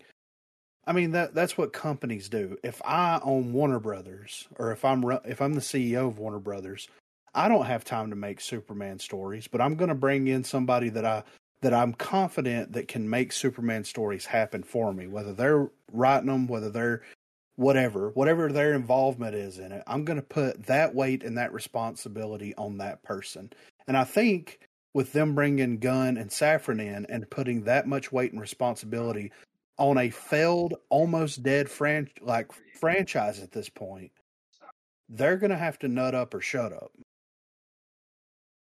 And I mean, how many times are they realistically going to reboot the DC universe before they just call it quits and just release Batman movies every year and Superman movies every 5 years? Mm-hmm.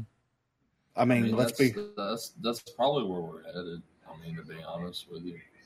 Well, I mean, I think that this is the last opportunity that they're going to have to create a collaborative universe, like a fully encompassing universe. And if this doesn't pan out, and I think Gunn knows that, I think Safran knows that, and I think that they're going to sink everything that they have within themselves into that. Because if they fail at this, he's still going to make movies. He ain't going to be making Guardians of the Galaxy movies anymore. He ain't going to be making Superman movies anymore. Like, he's going to go down with a ship on that one. So that's why I'm thinking, like, Gunn's a smart enough guy to know that, like, if he screws this up, that's that. Like, that's it for him. Like, on that level, that's it for him. So, but also, he's that level. He's that low. In order for him to pull it off the top of stuff, he's the kind of person that'll also be like, "Fuck this, I'm done." And it could be a move that happens. I think that's as much an option on the table as all the other stuff, because, you know, what if Warner Brothers starts to pull their strings on Gunn a little bit, and Gunn's like, fuck this, fuck it. I don't care if this ruins the DC universe. I don't care if it ruins Warner Brothers comic book movie ventures at all. Like, fuck this, you're bad business, and I'm not doing it. And I mean, like you said, he'll still keep making movies. It just won't be of this type of stuff, you know? Right. But I mean, who's going to willingly tank their career and their name? Someone that's going to keep some sort of integrity to themselves. I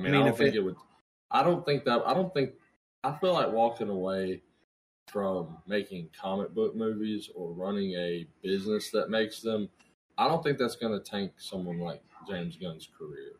Will it limit his opportunities? Sure. But I don't think it's going to just bottom it out, and we'll never, it'll never be a situation where it's like, you'll never get a job in this town again, son. I don't think it's going to necessarily be that. But, I mean, I just feel like the ball is still very much in his court. Because at the end of the day, with all these projects, people walk away from them all the time. They change hands a million times. You know, he's head of DC today, he could get the axe tomorrow. We could wake up with a headline in the morning with Warner Brothers being like, you know what, we fucked up. Let's put Snyder back. I mean, I know that's a total asshole, but you know what I mean? It's just hard to trust Warner Brothers more so than it is than my my apprehension towards Warner Brothers is more so than my skepticism of James Gunn. Yeah, and I get I would be in the same boat if the merger and Zaslav wasn't involved. If we were talking about Warner Brothers 5 to 10 years ago, then yeah, I would be. But I don't know. It's like this is going to be it. It's either going to work out or it's just going to fall into completely into obscurity, and it's just going to be what it's going to be.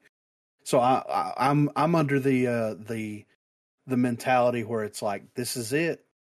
I'm going to be hopeful to the end. I was hopeful, that they would bring Snyder back in and let him finish his stuff, but that's never going to happen. So yeah, of course, yeah, yeah. So we'll see. I mean, Warner Brothers as well. They need to be just as strategic about this as Gunn. They need, and with that being their expectations on it as on their level, whenever the next niche character that drops, that's not Batman or Superman, that's not a $1 billion franchise. When they come out, they need to look at it for what that is and not have the don't expect an authority movie to make Superman numbers. You know what I mean? Right. Because that's what they held, and I know that Snyder was handling the Pantheon right out the gate. But that's how Warner Brothers treated the Snyder universe. Is each film that came out under him, Warner Brothers got increasingly more critical on it. Yeah. And I feel like they might try that they will. I feel like just even with Zaslav there, even though he is the final say, he's still got a shit ton of people he's got to get on his side to be like, let's move forward with this. Yeah. Shareholders, all that bullshit. Right. Well, we'll see how she shakes out.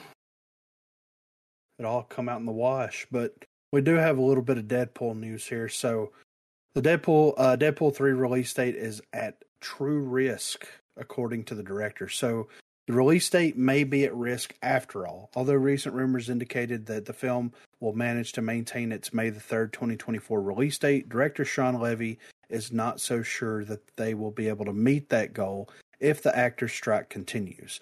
After AMPTP and WGA confirmed that they had reached an agreement and that the writer's strike would finally come to an end, it seemed that all the efforts of the major studios and streaming companies would be focused on resolving the conflict with the actors. So that halted productions could get underway and the crisis in Hollywood would diminish. Unfortunately, after several days of new negotiations, no agreement was reached and the situation seems to be worse than before. With the end of the strike increasingly distant, projects like Fantastic Four and Deadpool 3 are at great risk of being delayed, even when the next Merc with a Mouth movie was already well underway. In a recent interview with The Wrap, director Sean Levy was asked if Deadpool 3 will manage to meet its release date, and his response was not very encouraging. I wish I knew. I don't even know if we officially have a release date. I know we were going to be May the 3rd. Certainly the actors' strike and the long pause in production have put that release date in true risk. We've shot half the movie. I've edited half the movie. We're dying to get back to work and get this movie out next year. The outlet also asked Levy about the 5th and final season of Stranger Things, another of the big projects that has been affected by the strikes. I can't say that we are hoping to start filming as soon. I can't say that we are hoping to start filming as soon as possible.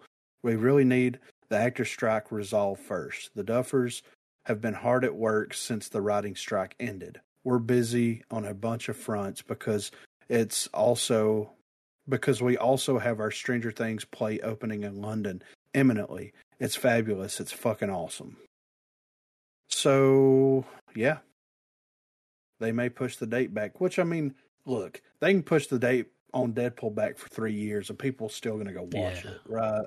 So, at the end of the day, it'll be what it'll be. But hopefully now the writer's strike will end. Next, it'll be the freaking director's strike or something. You know, like, let's just go through the motions. So we'll see what happens with it. Last up here, Sony blocked Spider-Man No Way Home from having key villain face Tom Holland's hero. I thought that this was interesting. So cinemagoers could have witnessed Tom Holland's Spider-Man pit his wits and superhuman agility against a different antagonist in the third film of the franchise, Spider-Man No Way Home. Visualize an environment wherein the young, shrewd web swinger becomes prey as Kraven the Hunter, with a soul engulfed in a deadly hero-hunting obsession, silently prowls the metropolis. The dramatic orchestration that led to the ensemble of notorious nemesis Doc Ock, Green Goblin, Sandman, Lizard, and Electro confronting Tom Holland's Spider-Man unfolded before us, carving an episode that is frequently held as one of the Marvel Cinematic Universe's peak presentations in its most recent years. Yet the conspicuous absence of one villain leaves us musing over the tantalizing alternative universes left unexplored. It comes to light through the freshly minted Revelation source MCU The Reign of Marvel Studios by Joanna Robinson, Dave Gonzalez, and Gavin Edwards that Kraven the Hunter was once in the running to be a pivotal adversary in this third act of Spider-Man's current cinematic tapestries. Writers Chris McKinnon and Eric Summers discovered that Kraven was kept off the table, reserved for a dedicated introduction through his solo film by Sony Pictures.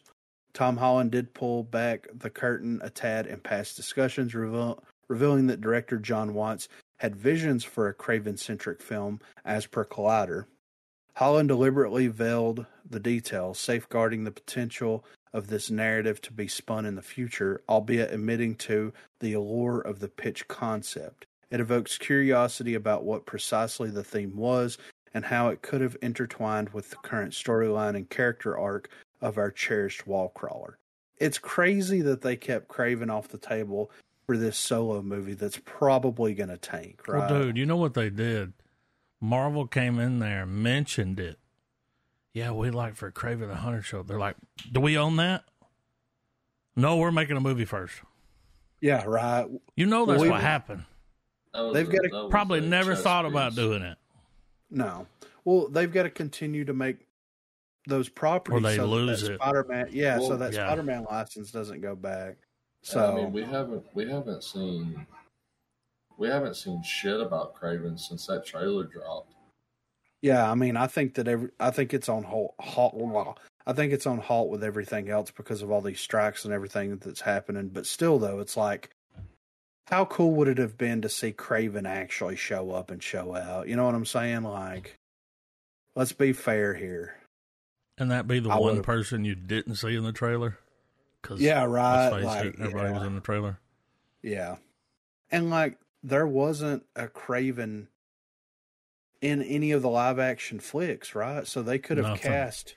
You know what I'm saying? Like, they could have cast somebody. It could have been an amazing... Like, here's the original villain that's never been in anything else, along with these classic villains, you know? Well, wasn't there... Well, I could be wrong. In the first Black Panther, whenever they're in that museum, wasn't there some Kraven references? Yeah, oh yeah, of course. But, you know... Moorhead. They can tickle the balls, but they can't, you know, put them in your mouth. You know what I'm saying? I don't know. I think it's hard for them to want to put those two on screen just yet, simply because the minute that happens, people are going to immediately start wanting The Last Hunt. Yeah. Well, they're going to be like, that's not Disney friendly, really. No. But it's Sony friendly. Yeah. Because, like, we'll probably never get the movie, but, like, it ends with Kraven blowing his fucking brains out. Yeah. Spoiler alert. They're not going to do that. No. They're like, we're going to make 10 more movies. Yeah. We're craving more money. The only one that stays dead is Uncle Ben, you know? Yeah. I thought that was interesting, though. It would have been cool to see Craven show up. But, I mean, hey, we get a Craven solo outing where he's drinking the blood of lions and being... I mean, he's the hero the Savannah needs. Who was it that Tom Hardy played? Venom. The first one wasn't that bad. Yeah. I mean, they might surprise us. I mean, I got more faith in John. Well, for real. Yeah, and I mean, and honestly, they gave us enough overlap of Venom and Tom Holland's Spider-Man to where we, the audience, know like they're keeping that in their back pocket. Like that conflict is absolutely probably on a business level needs to be discussed across the table. But as far as like in-house like content, it's clearly they're keeping it in their back pocket, kind of like how they've been doing so with the X-Men. Yeah. Like it's like, all right, shit's getting stale. Spider-Man versus Venom finally. Oh shit, okay, that'll because everyone knows that a Disney made Spider-Man film featuring Venom is going to sell a bajillion dollars. Yeah, for sure.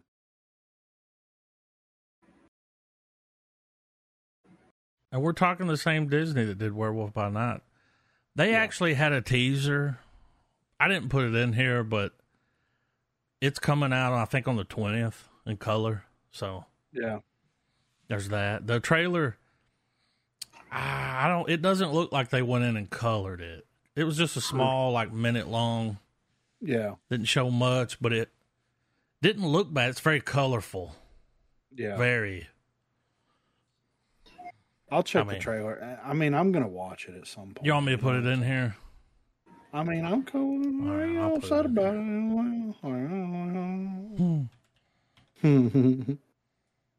But I am ready for some Triggity trailers.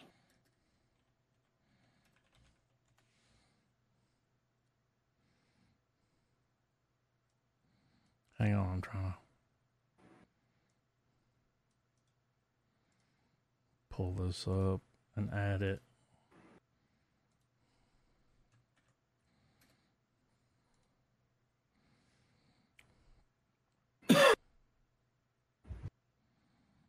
Yeah. Yeah, boy. Paste it there. All right, everybody's got you full screen. You'll have to adjust your quality. Yeah, I'm ready. It'll be low quality off the get-go. At least mine was. Yeah. Oh, I'm ready. I've got it pulled up. I'm good to go. You good, Trav? Yeah, man. All right, here we go. If anybody gets an ad, just roll with it. We're all watching at the same time. We should all have it. Can't skip it. Yeah, it'll be short. If it pops up and says skip it, skip it. Yeah. Oh. What just happened? It just started playing. What's it playing? Monarch. That's the wrong trailer already. All right, we're here. I'm back to American Fiction. All right. Mm-hmm. Mm-hmm.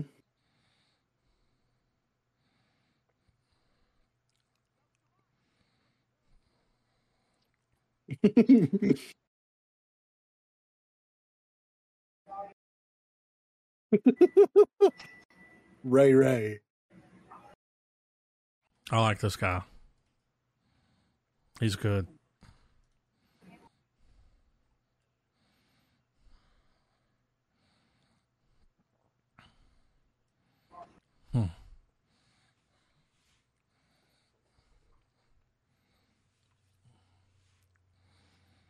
This is the first time I've seen this dude play something that's not a villain.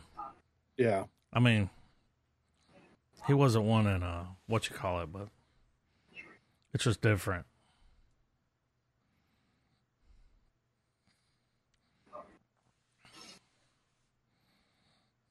So he flubs it and it sells. He writes the poop that took a pee.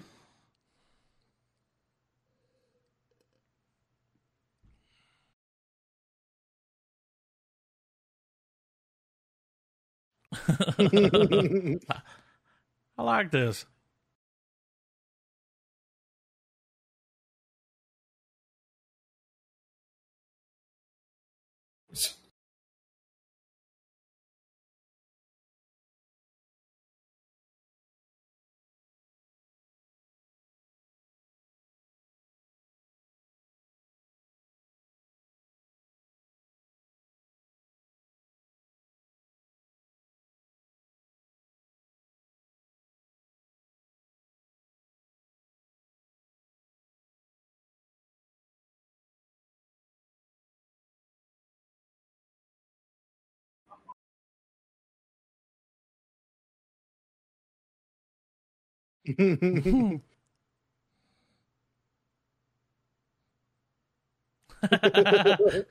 Jesus.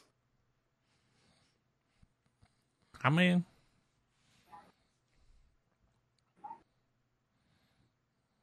I kind of want to peep that. Yeah. So Ryan Johnson's involved?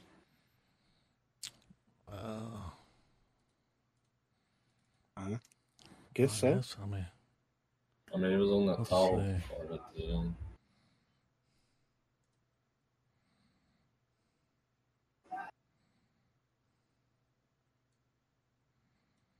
American Fiction. That makes sense now. Yeah, right. Executive producer. That's cool. I'll be checking that out. Drama, comedy, dramedy. Yeah. All right. Let's see what we got here. Monarch? We got a trailer. That's what it's got for me. All right. Let's see if this works. Yeah. Fire. Fire, fire, fire. It says streaming November 17th. Hell yeah. Look at that big old foot. Just in time for Loki to be over, probably.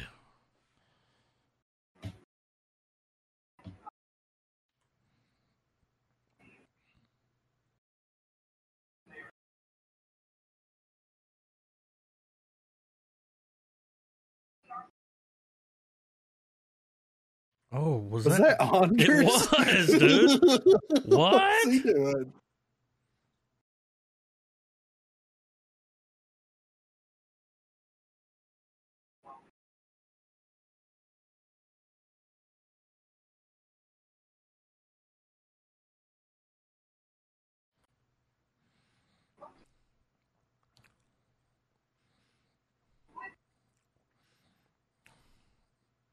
Skin that smoke wagon.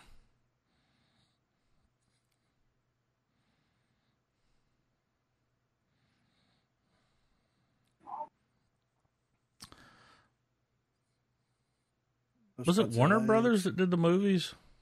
Yeah. It's weird that this is on Apple TV, but they got budget. Yeah. They got iPhone money.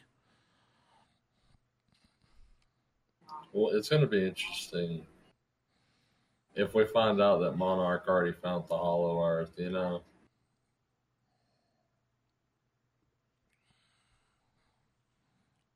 Mm-hmm.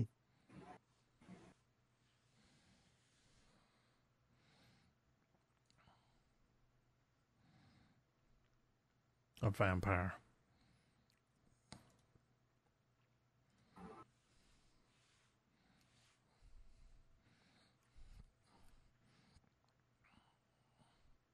Oh, shit. It's wild because they're about to drop that. What was it? -1? Is that what it's called? Yeah, -1, yeah. Let's go. God, that looks so good. That looks amazing.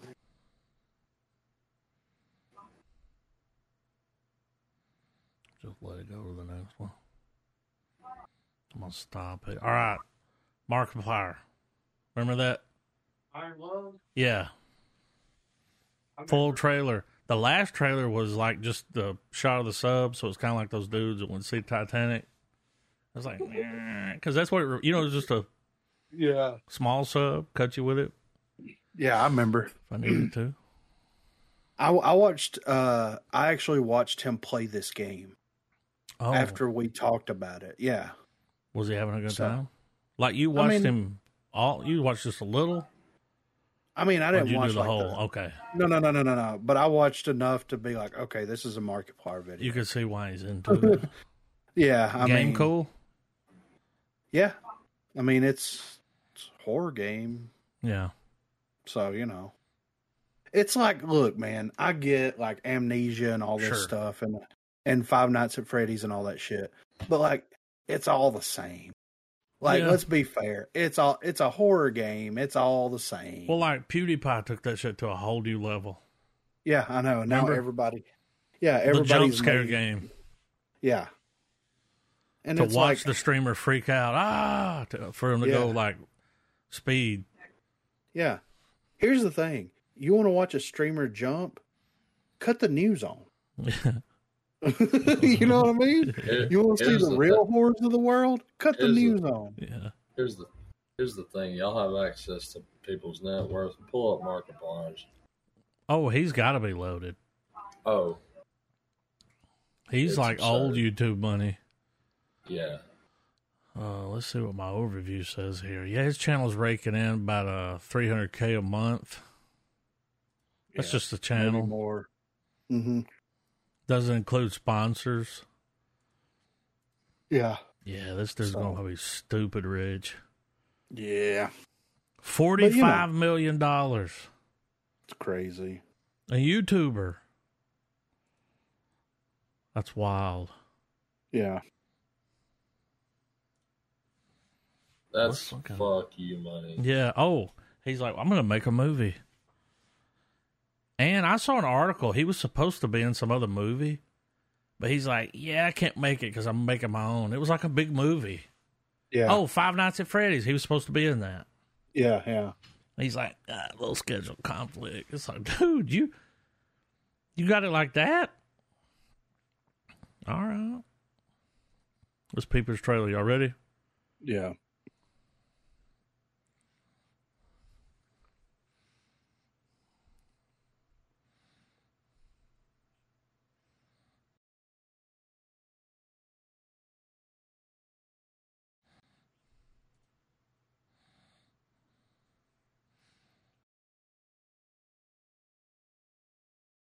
He watched Dune.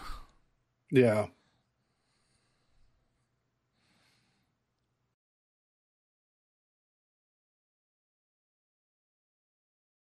He's like, I'm going to Skarsgård up out of the blood.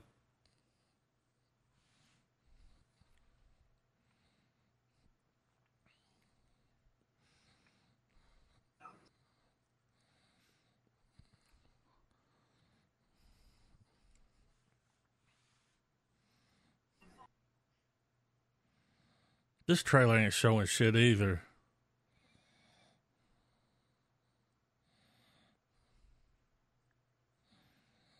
Upside down. Oh.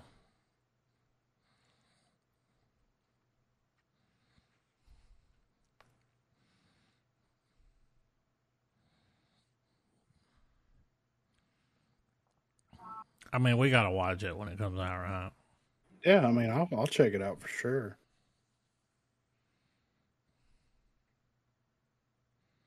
Cool. Cool. Are those freaking sharks with freaking laser beams? Yeah. How about no, you crazy Dutch bastard? Cool. Is that another freaking A24 trailer with freaking ominous sound? Oh, it's gonna be ruddy mysterious. You ready? I thought it was named something different. Whenever I glanced at it, I'm not gonna tell you. It's gonna show a tree wafting in the breeze, and it's gonna be like, sometimes home is anywhere, and there's gonna be people like, oh god, down to watch. I'm ready.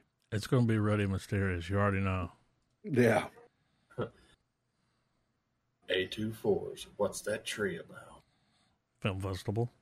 Oh. I'm down to watch that. Look at the color. Yeah. Oh, pretty sure that's a Nazi. Yeah. Oh, are they living in Argentina? I think it kind of looks like it. You think it's what? I think this is some Holocaust stuff.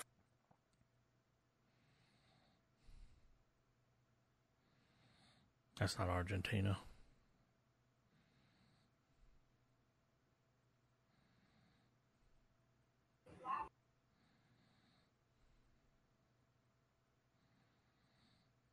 That would have been weird to live in.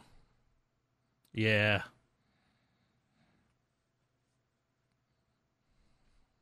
It's like a family. Yeah. All that's going on. I mean, is it foreign? Because if it is, we can put it in foreign film February. I don't know. I don't know. Nobody said anything. Oh, I'm sure they're going to speak German. Right? Yeah. They have to. Yeah, I mean, if they don't, it's gonna be like it'll be like what's his name and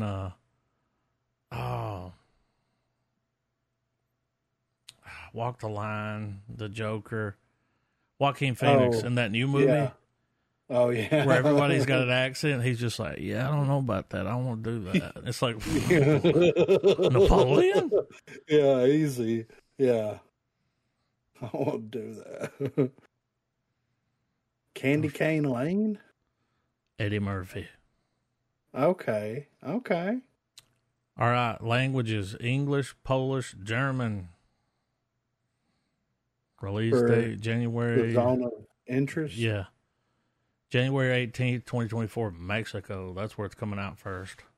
That's wild. They want to test the waters. Yeah. All right. Okay. Oh, we got a Christmas movie.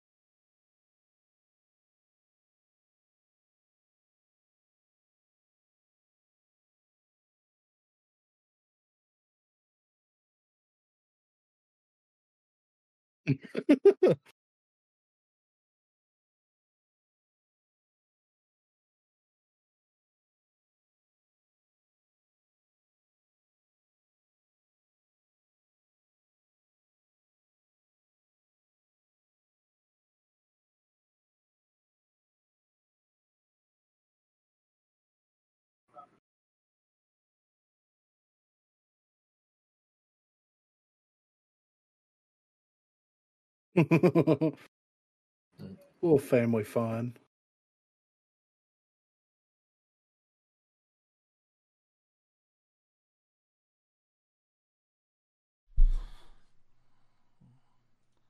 I'll watch it because I've seen every movie with Eddie Murphy. Yeah. I mean, I'll peep it. Nothing like a little family fun. Yeah. During the holidays. It looks like it's trying to revive that late 90s, late 80s, 90s Christmas movie vibes. Yeah. And I'm down. It had Christmas Vacation, Santa Claus. Yeah. You know. Oh, yeah. Who's Eileen? Come on, Eileen. All right.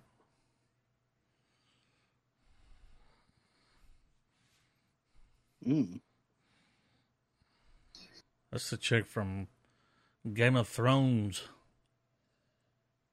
You know nothing, Jon Snow. He's always good.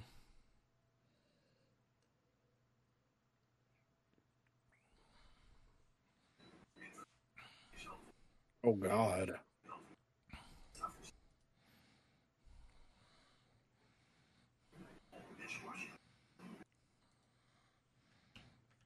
Got some Monroe vibes going on here.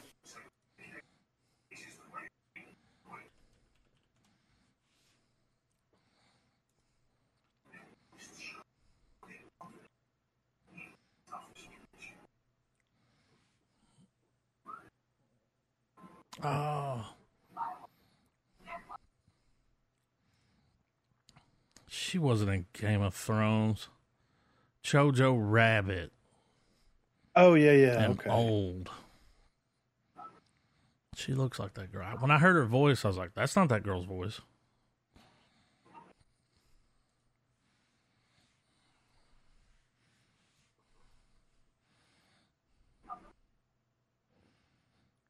Uh-oh.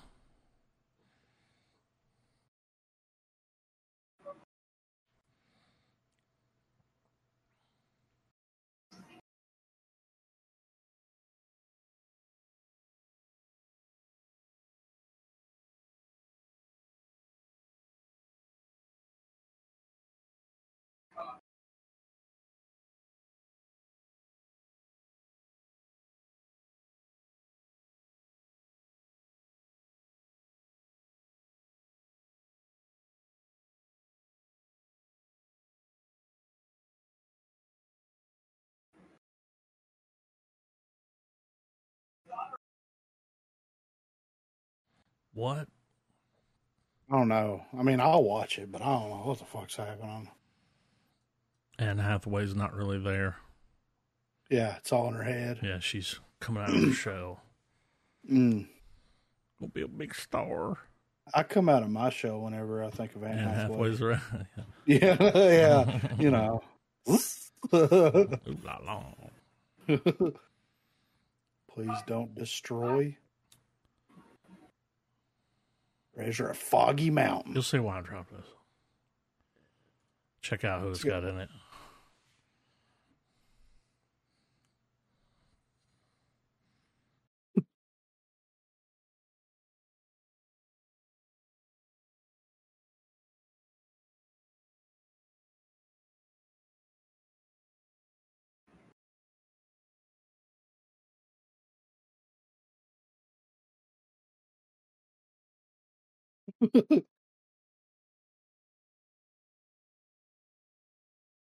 Shouldn't it say qua?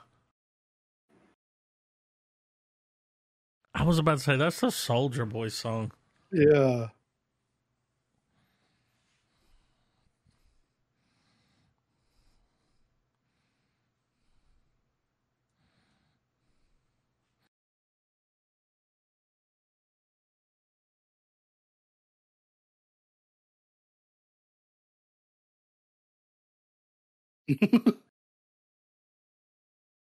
She said glasses look like Tim Burton drew him.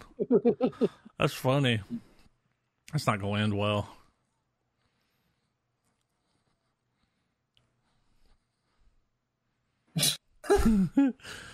Why did it walk away with an attitude?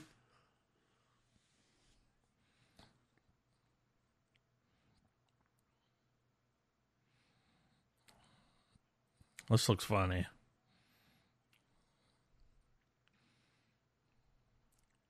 He looks like a colonial ghost. The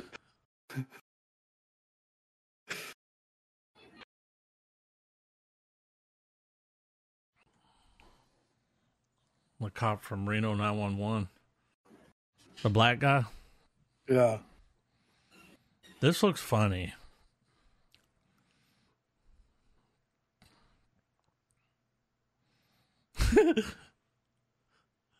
The hawks flying with him. Look.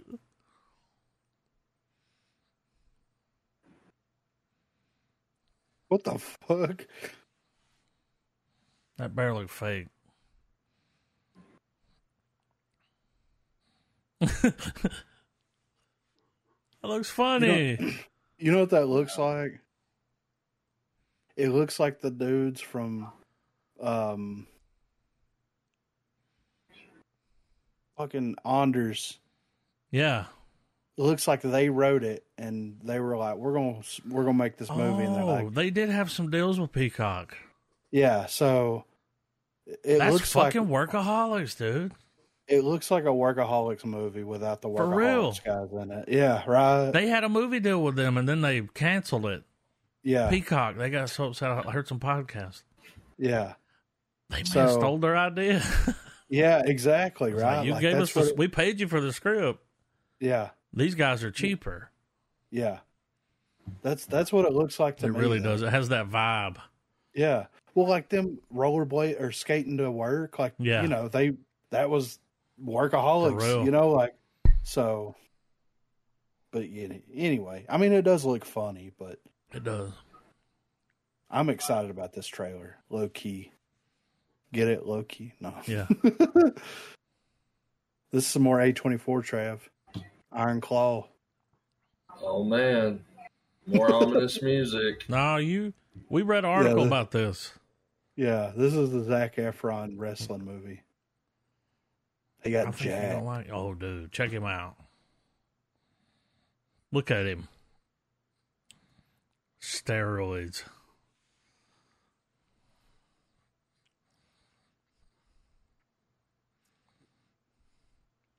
We haven't had a wrestling movie since The Wrestler.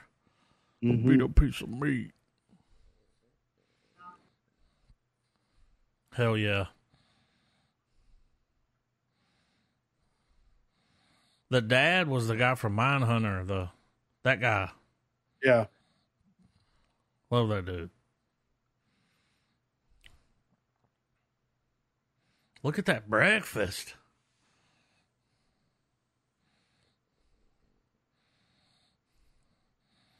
Man, Zac Efron really broke out of that High School Musical shit, dude. Right. Really.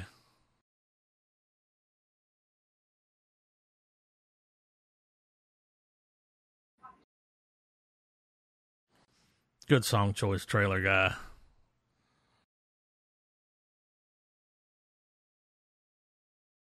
The Haynes.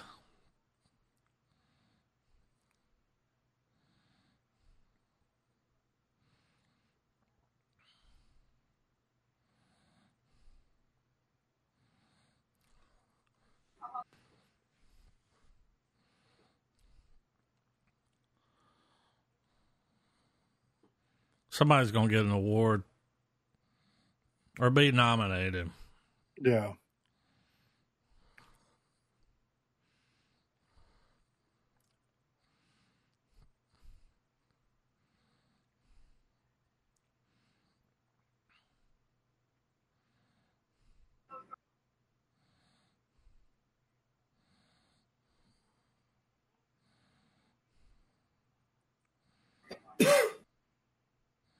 Look at him. No Tree next shoes. to Tom Sawyer is pretty dope.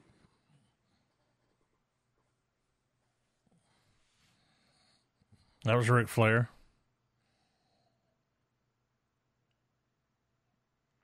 Let's go. Yeah. Based on true story. You know what else is based on true story? No. Not probably, right? That shit does look good, though. It looks so good, dude. I really like Zac Efron. Like, anyway. Yeah, calm down. Well, I mean, like, he can do comedy. He's good, drama. dude. What was that first comedy? It was the one with Seth Rogen. Neighbors. Yes. Yeah. And he was fucking killing it in that. Great. You know? It was like, oh, you're funny. Yeah. No singing. You're not just some high school musical kid. Yeah. Yeah, like, come on. All right. And then Gold. Yeah, I enjoyed him in Gold. Oh. Yeah.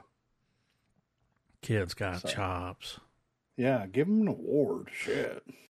I think he'll get nominated. Somebody will in that movie.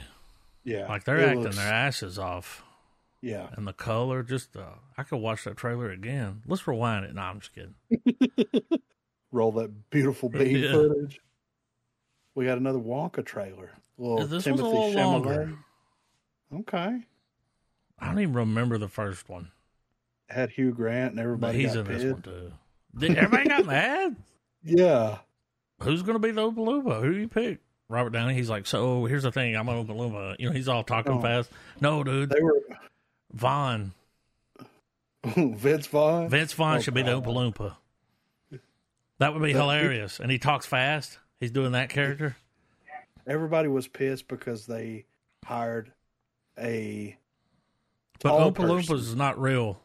They hired a tall person to play a small person. Yes. Traditionally. But the guy that did the one with Johnny Depp, he's not like. No. I mean, he's small, but. Yeah, but not. Yeah. Anyway. I mean, all right, I'm playing it. Enough of this shit. Get into this. Okay. I think he's a great pick. Yeah.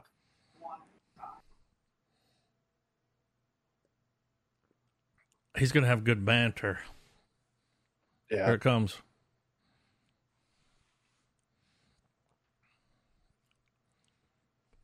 He said, do what now? Lofty.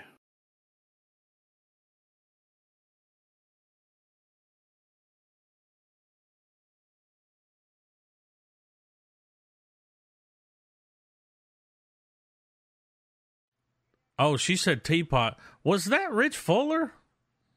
It is. Yeah.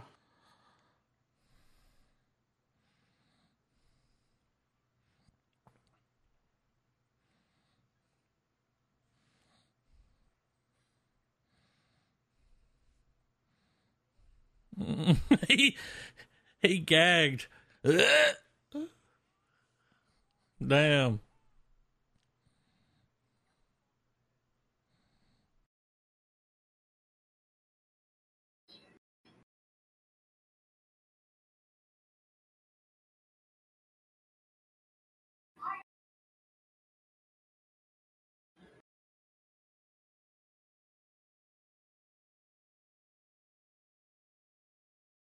Is that Mr. Bean?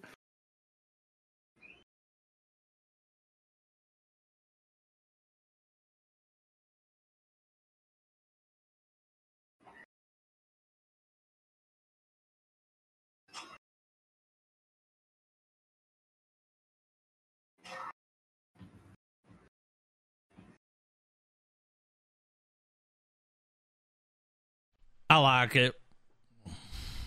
Oh. I think he's going to be the only one.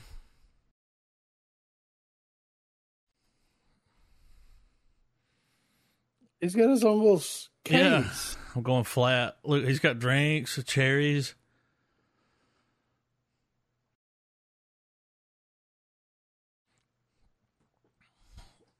He's going to be great. Yeah.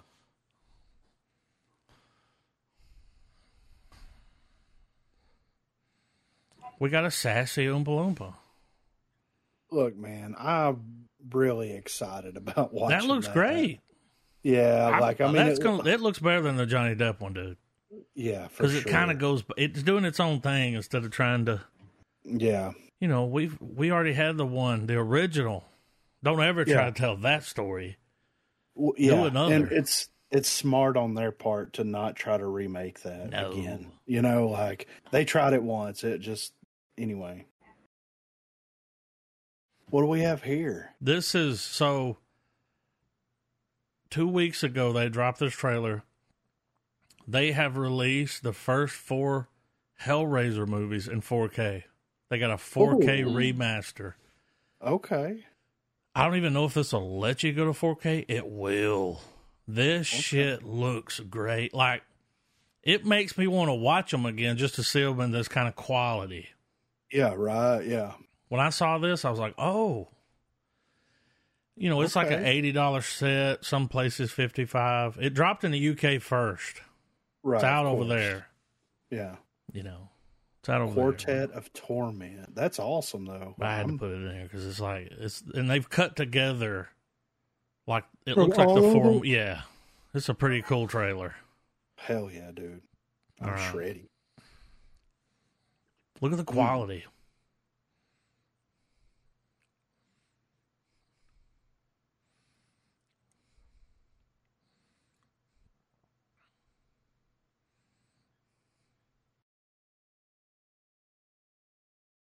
Mm.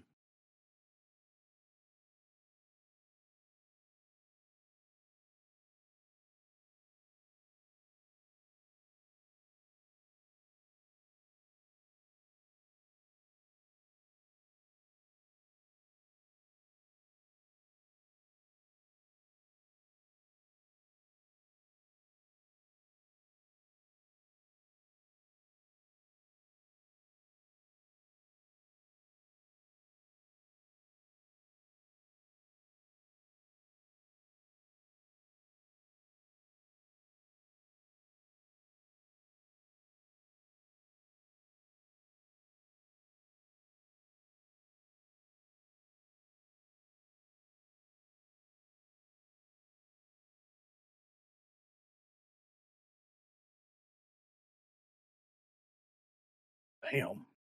How good does he look? Yeah.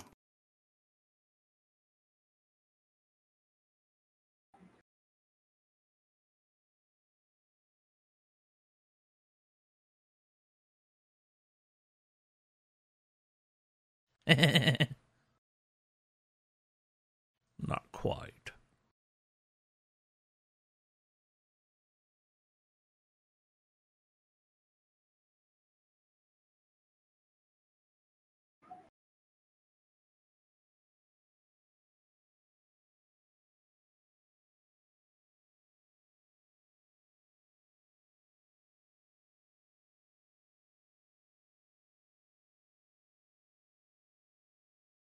Mm.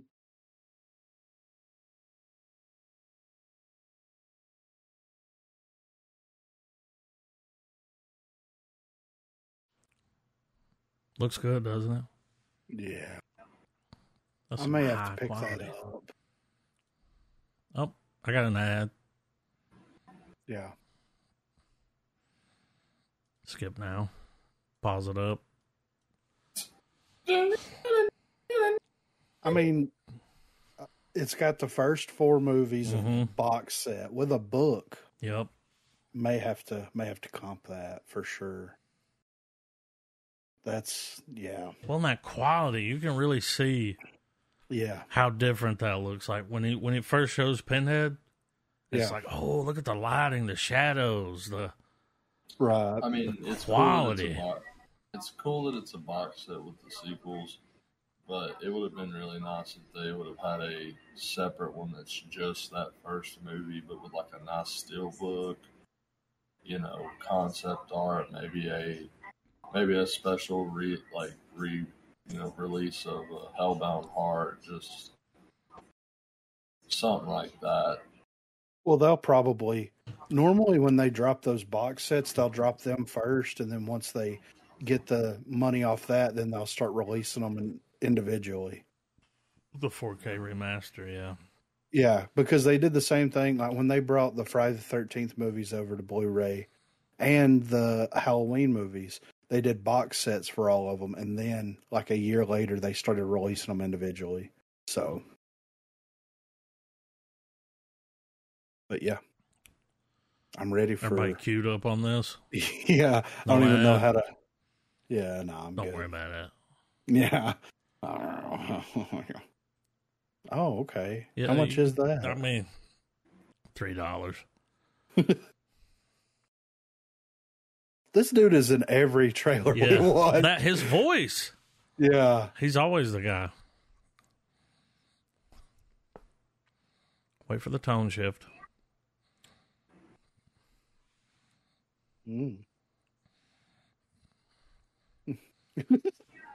It's coming.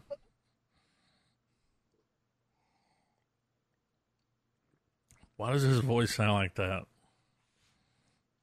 It just got a little bit of reverb on it. Yeah.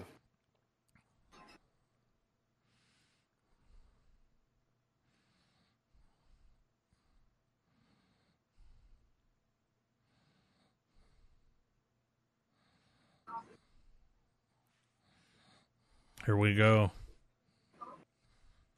Watch him build his weapon out of car parts.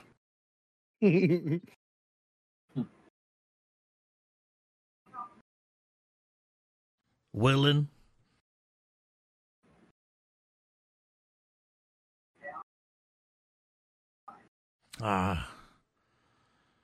He met someone else with a fucking voice, you know? Yeah. It's the battle of the voices, dude.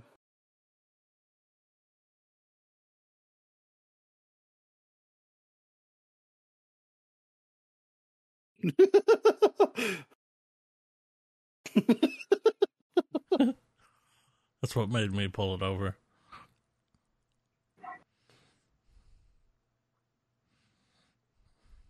That looks like a wig.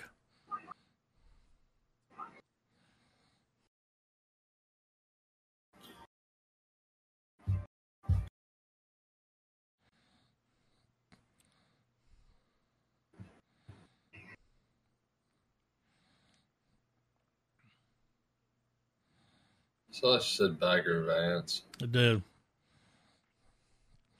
It's like you left off Legend, bitch.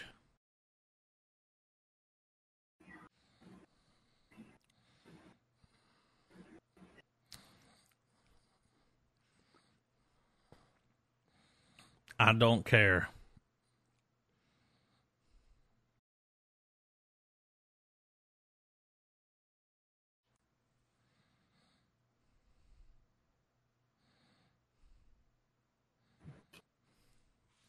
They love putting that echo. Yeah. Did he just say, bro, I don't care? He did.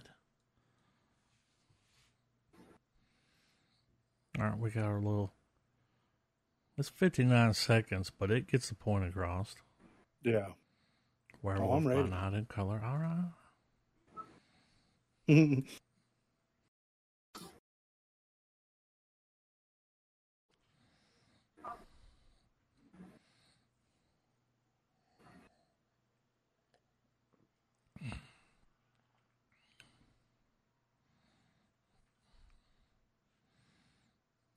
Look at that room. It still looks cool. It does.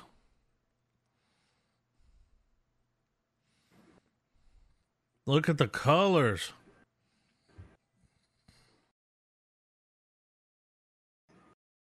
I think they did recolor it. Her jacket was red, and it wasn't there.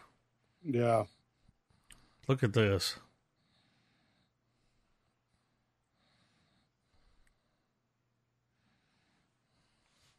Bad.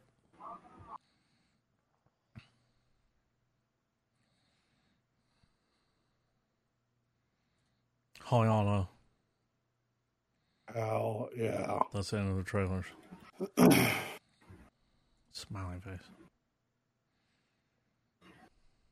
All right. Let's see here. No one will save you. Is this our alien? That's the alien one. Yeah. Hell yeah. And that trailer looked pretty good. Yeah. Hour and a half, PG-13. Ooh, PG. Well, they're like, less is more. Yeah. Wait for the cream. So this is actually rated higher on IMDb than Demeter was. Dude, the Rotten Tomato score is 82. Really? Yeah. Wow. Now the Google's 68. I mean, that's more realistic, though. Yeah, probably. Yeah. $22 million budget. Trailer looked good. It's some new. Yeah. I like a little alien with my horror. With your what? With my horror. Oh. Glad you said something. Wait. Just 3 days after the film was released on Hulu, Stephen King gave it the highest praise on his Twitter account, where he posted this comment: "No one will save you. Brilliant, daring, involving, scary. You have to go back over 60 years to a Twilight Zone episode called The Invaders to find anything remotely like it. Truly unique." Stephen King has Hulu. That's confirmed. Yeah, confirmed. Okay. Yeah. So we'll see. I'm excited to see it. 20th Century Fox. Or Studios. Used to be. Yeah. Well, they're keeping it around. So that Loki checks on the mail. Absolutely. Raise the fly.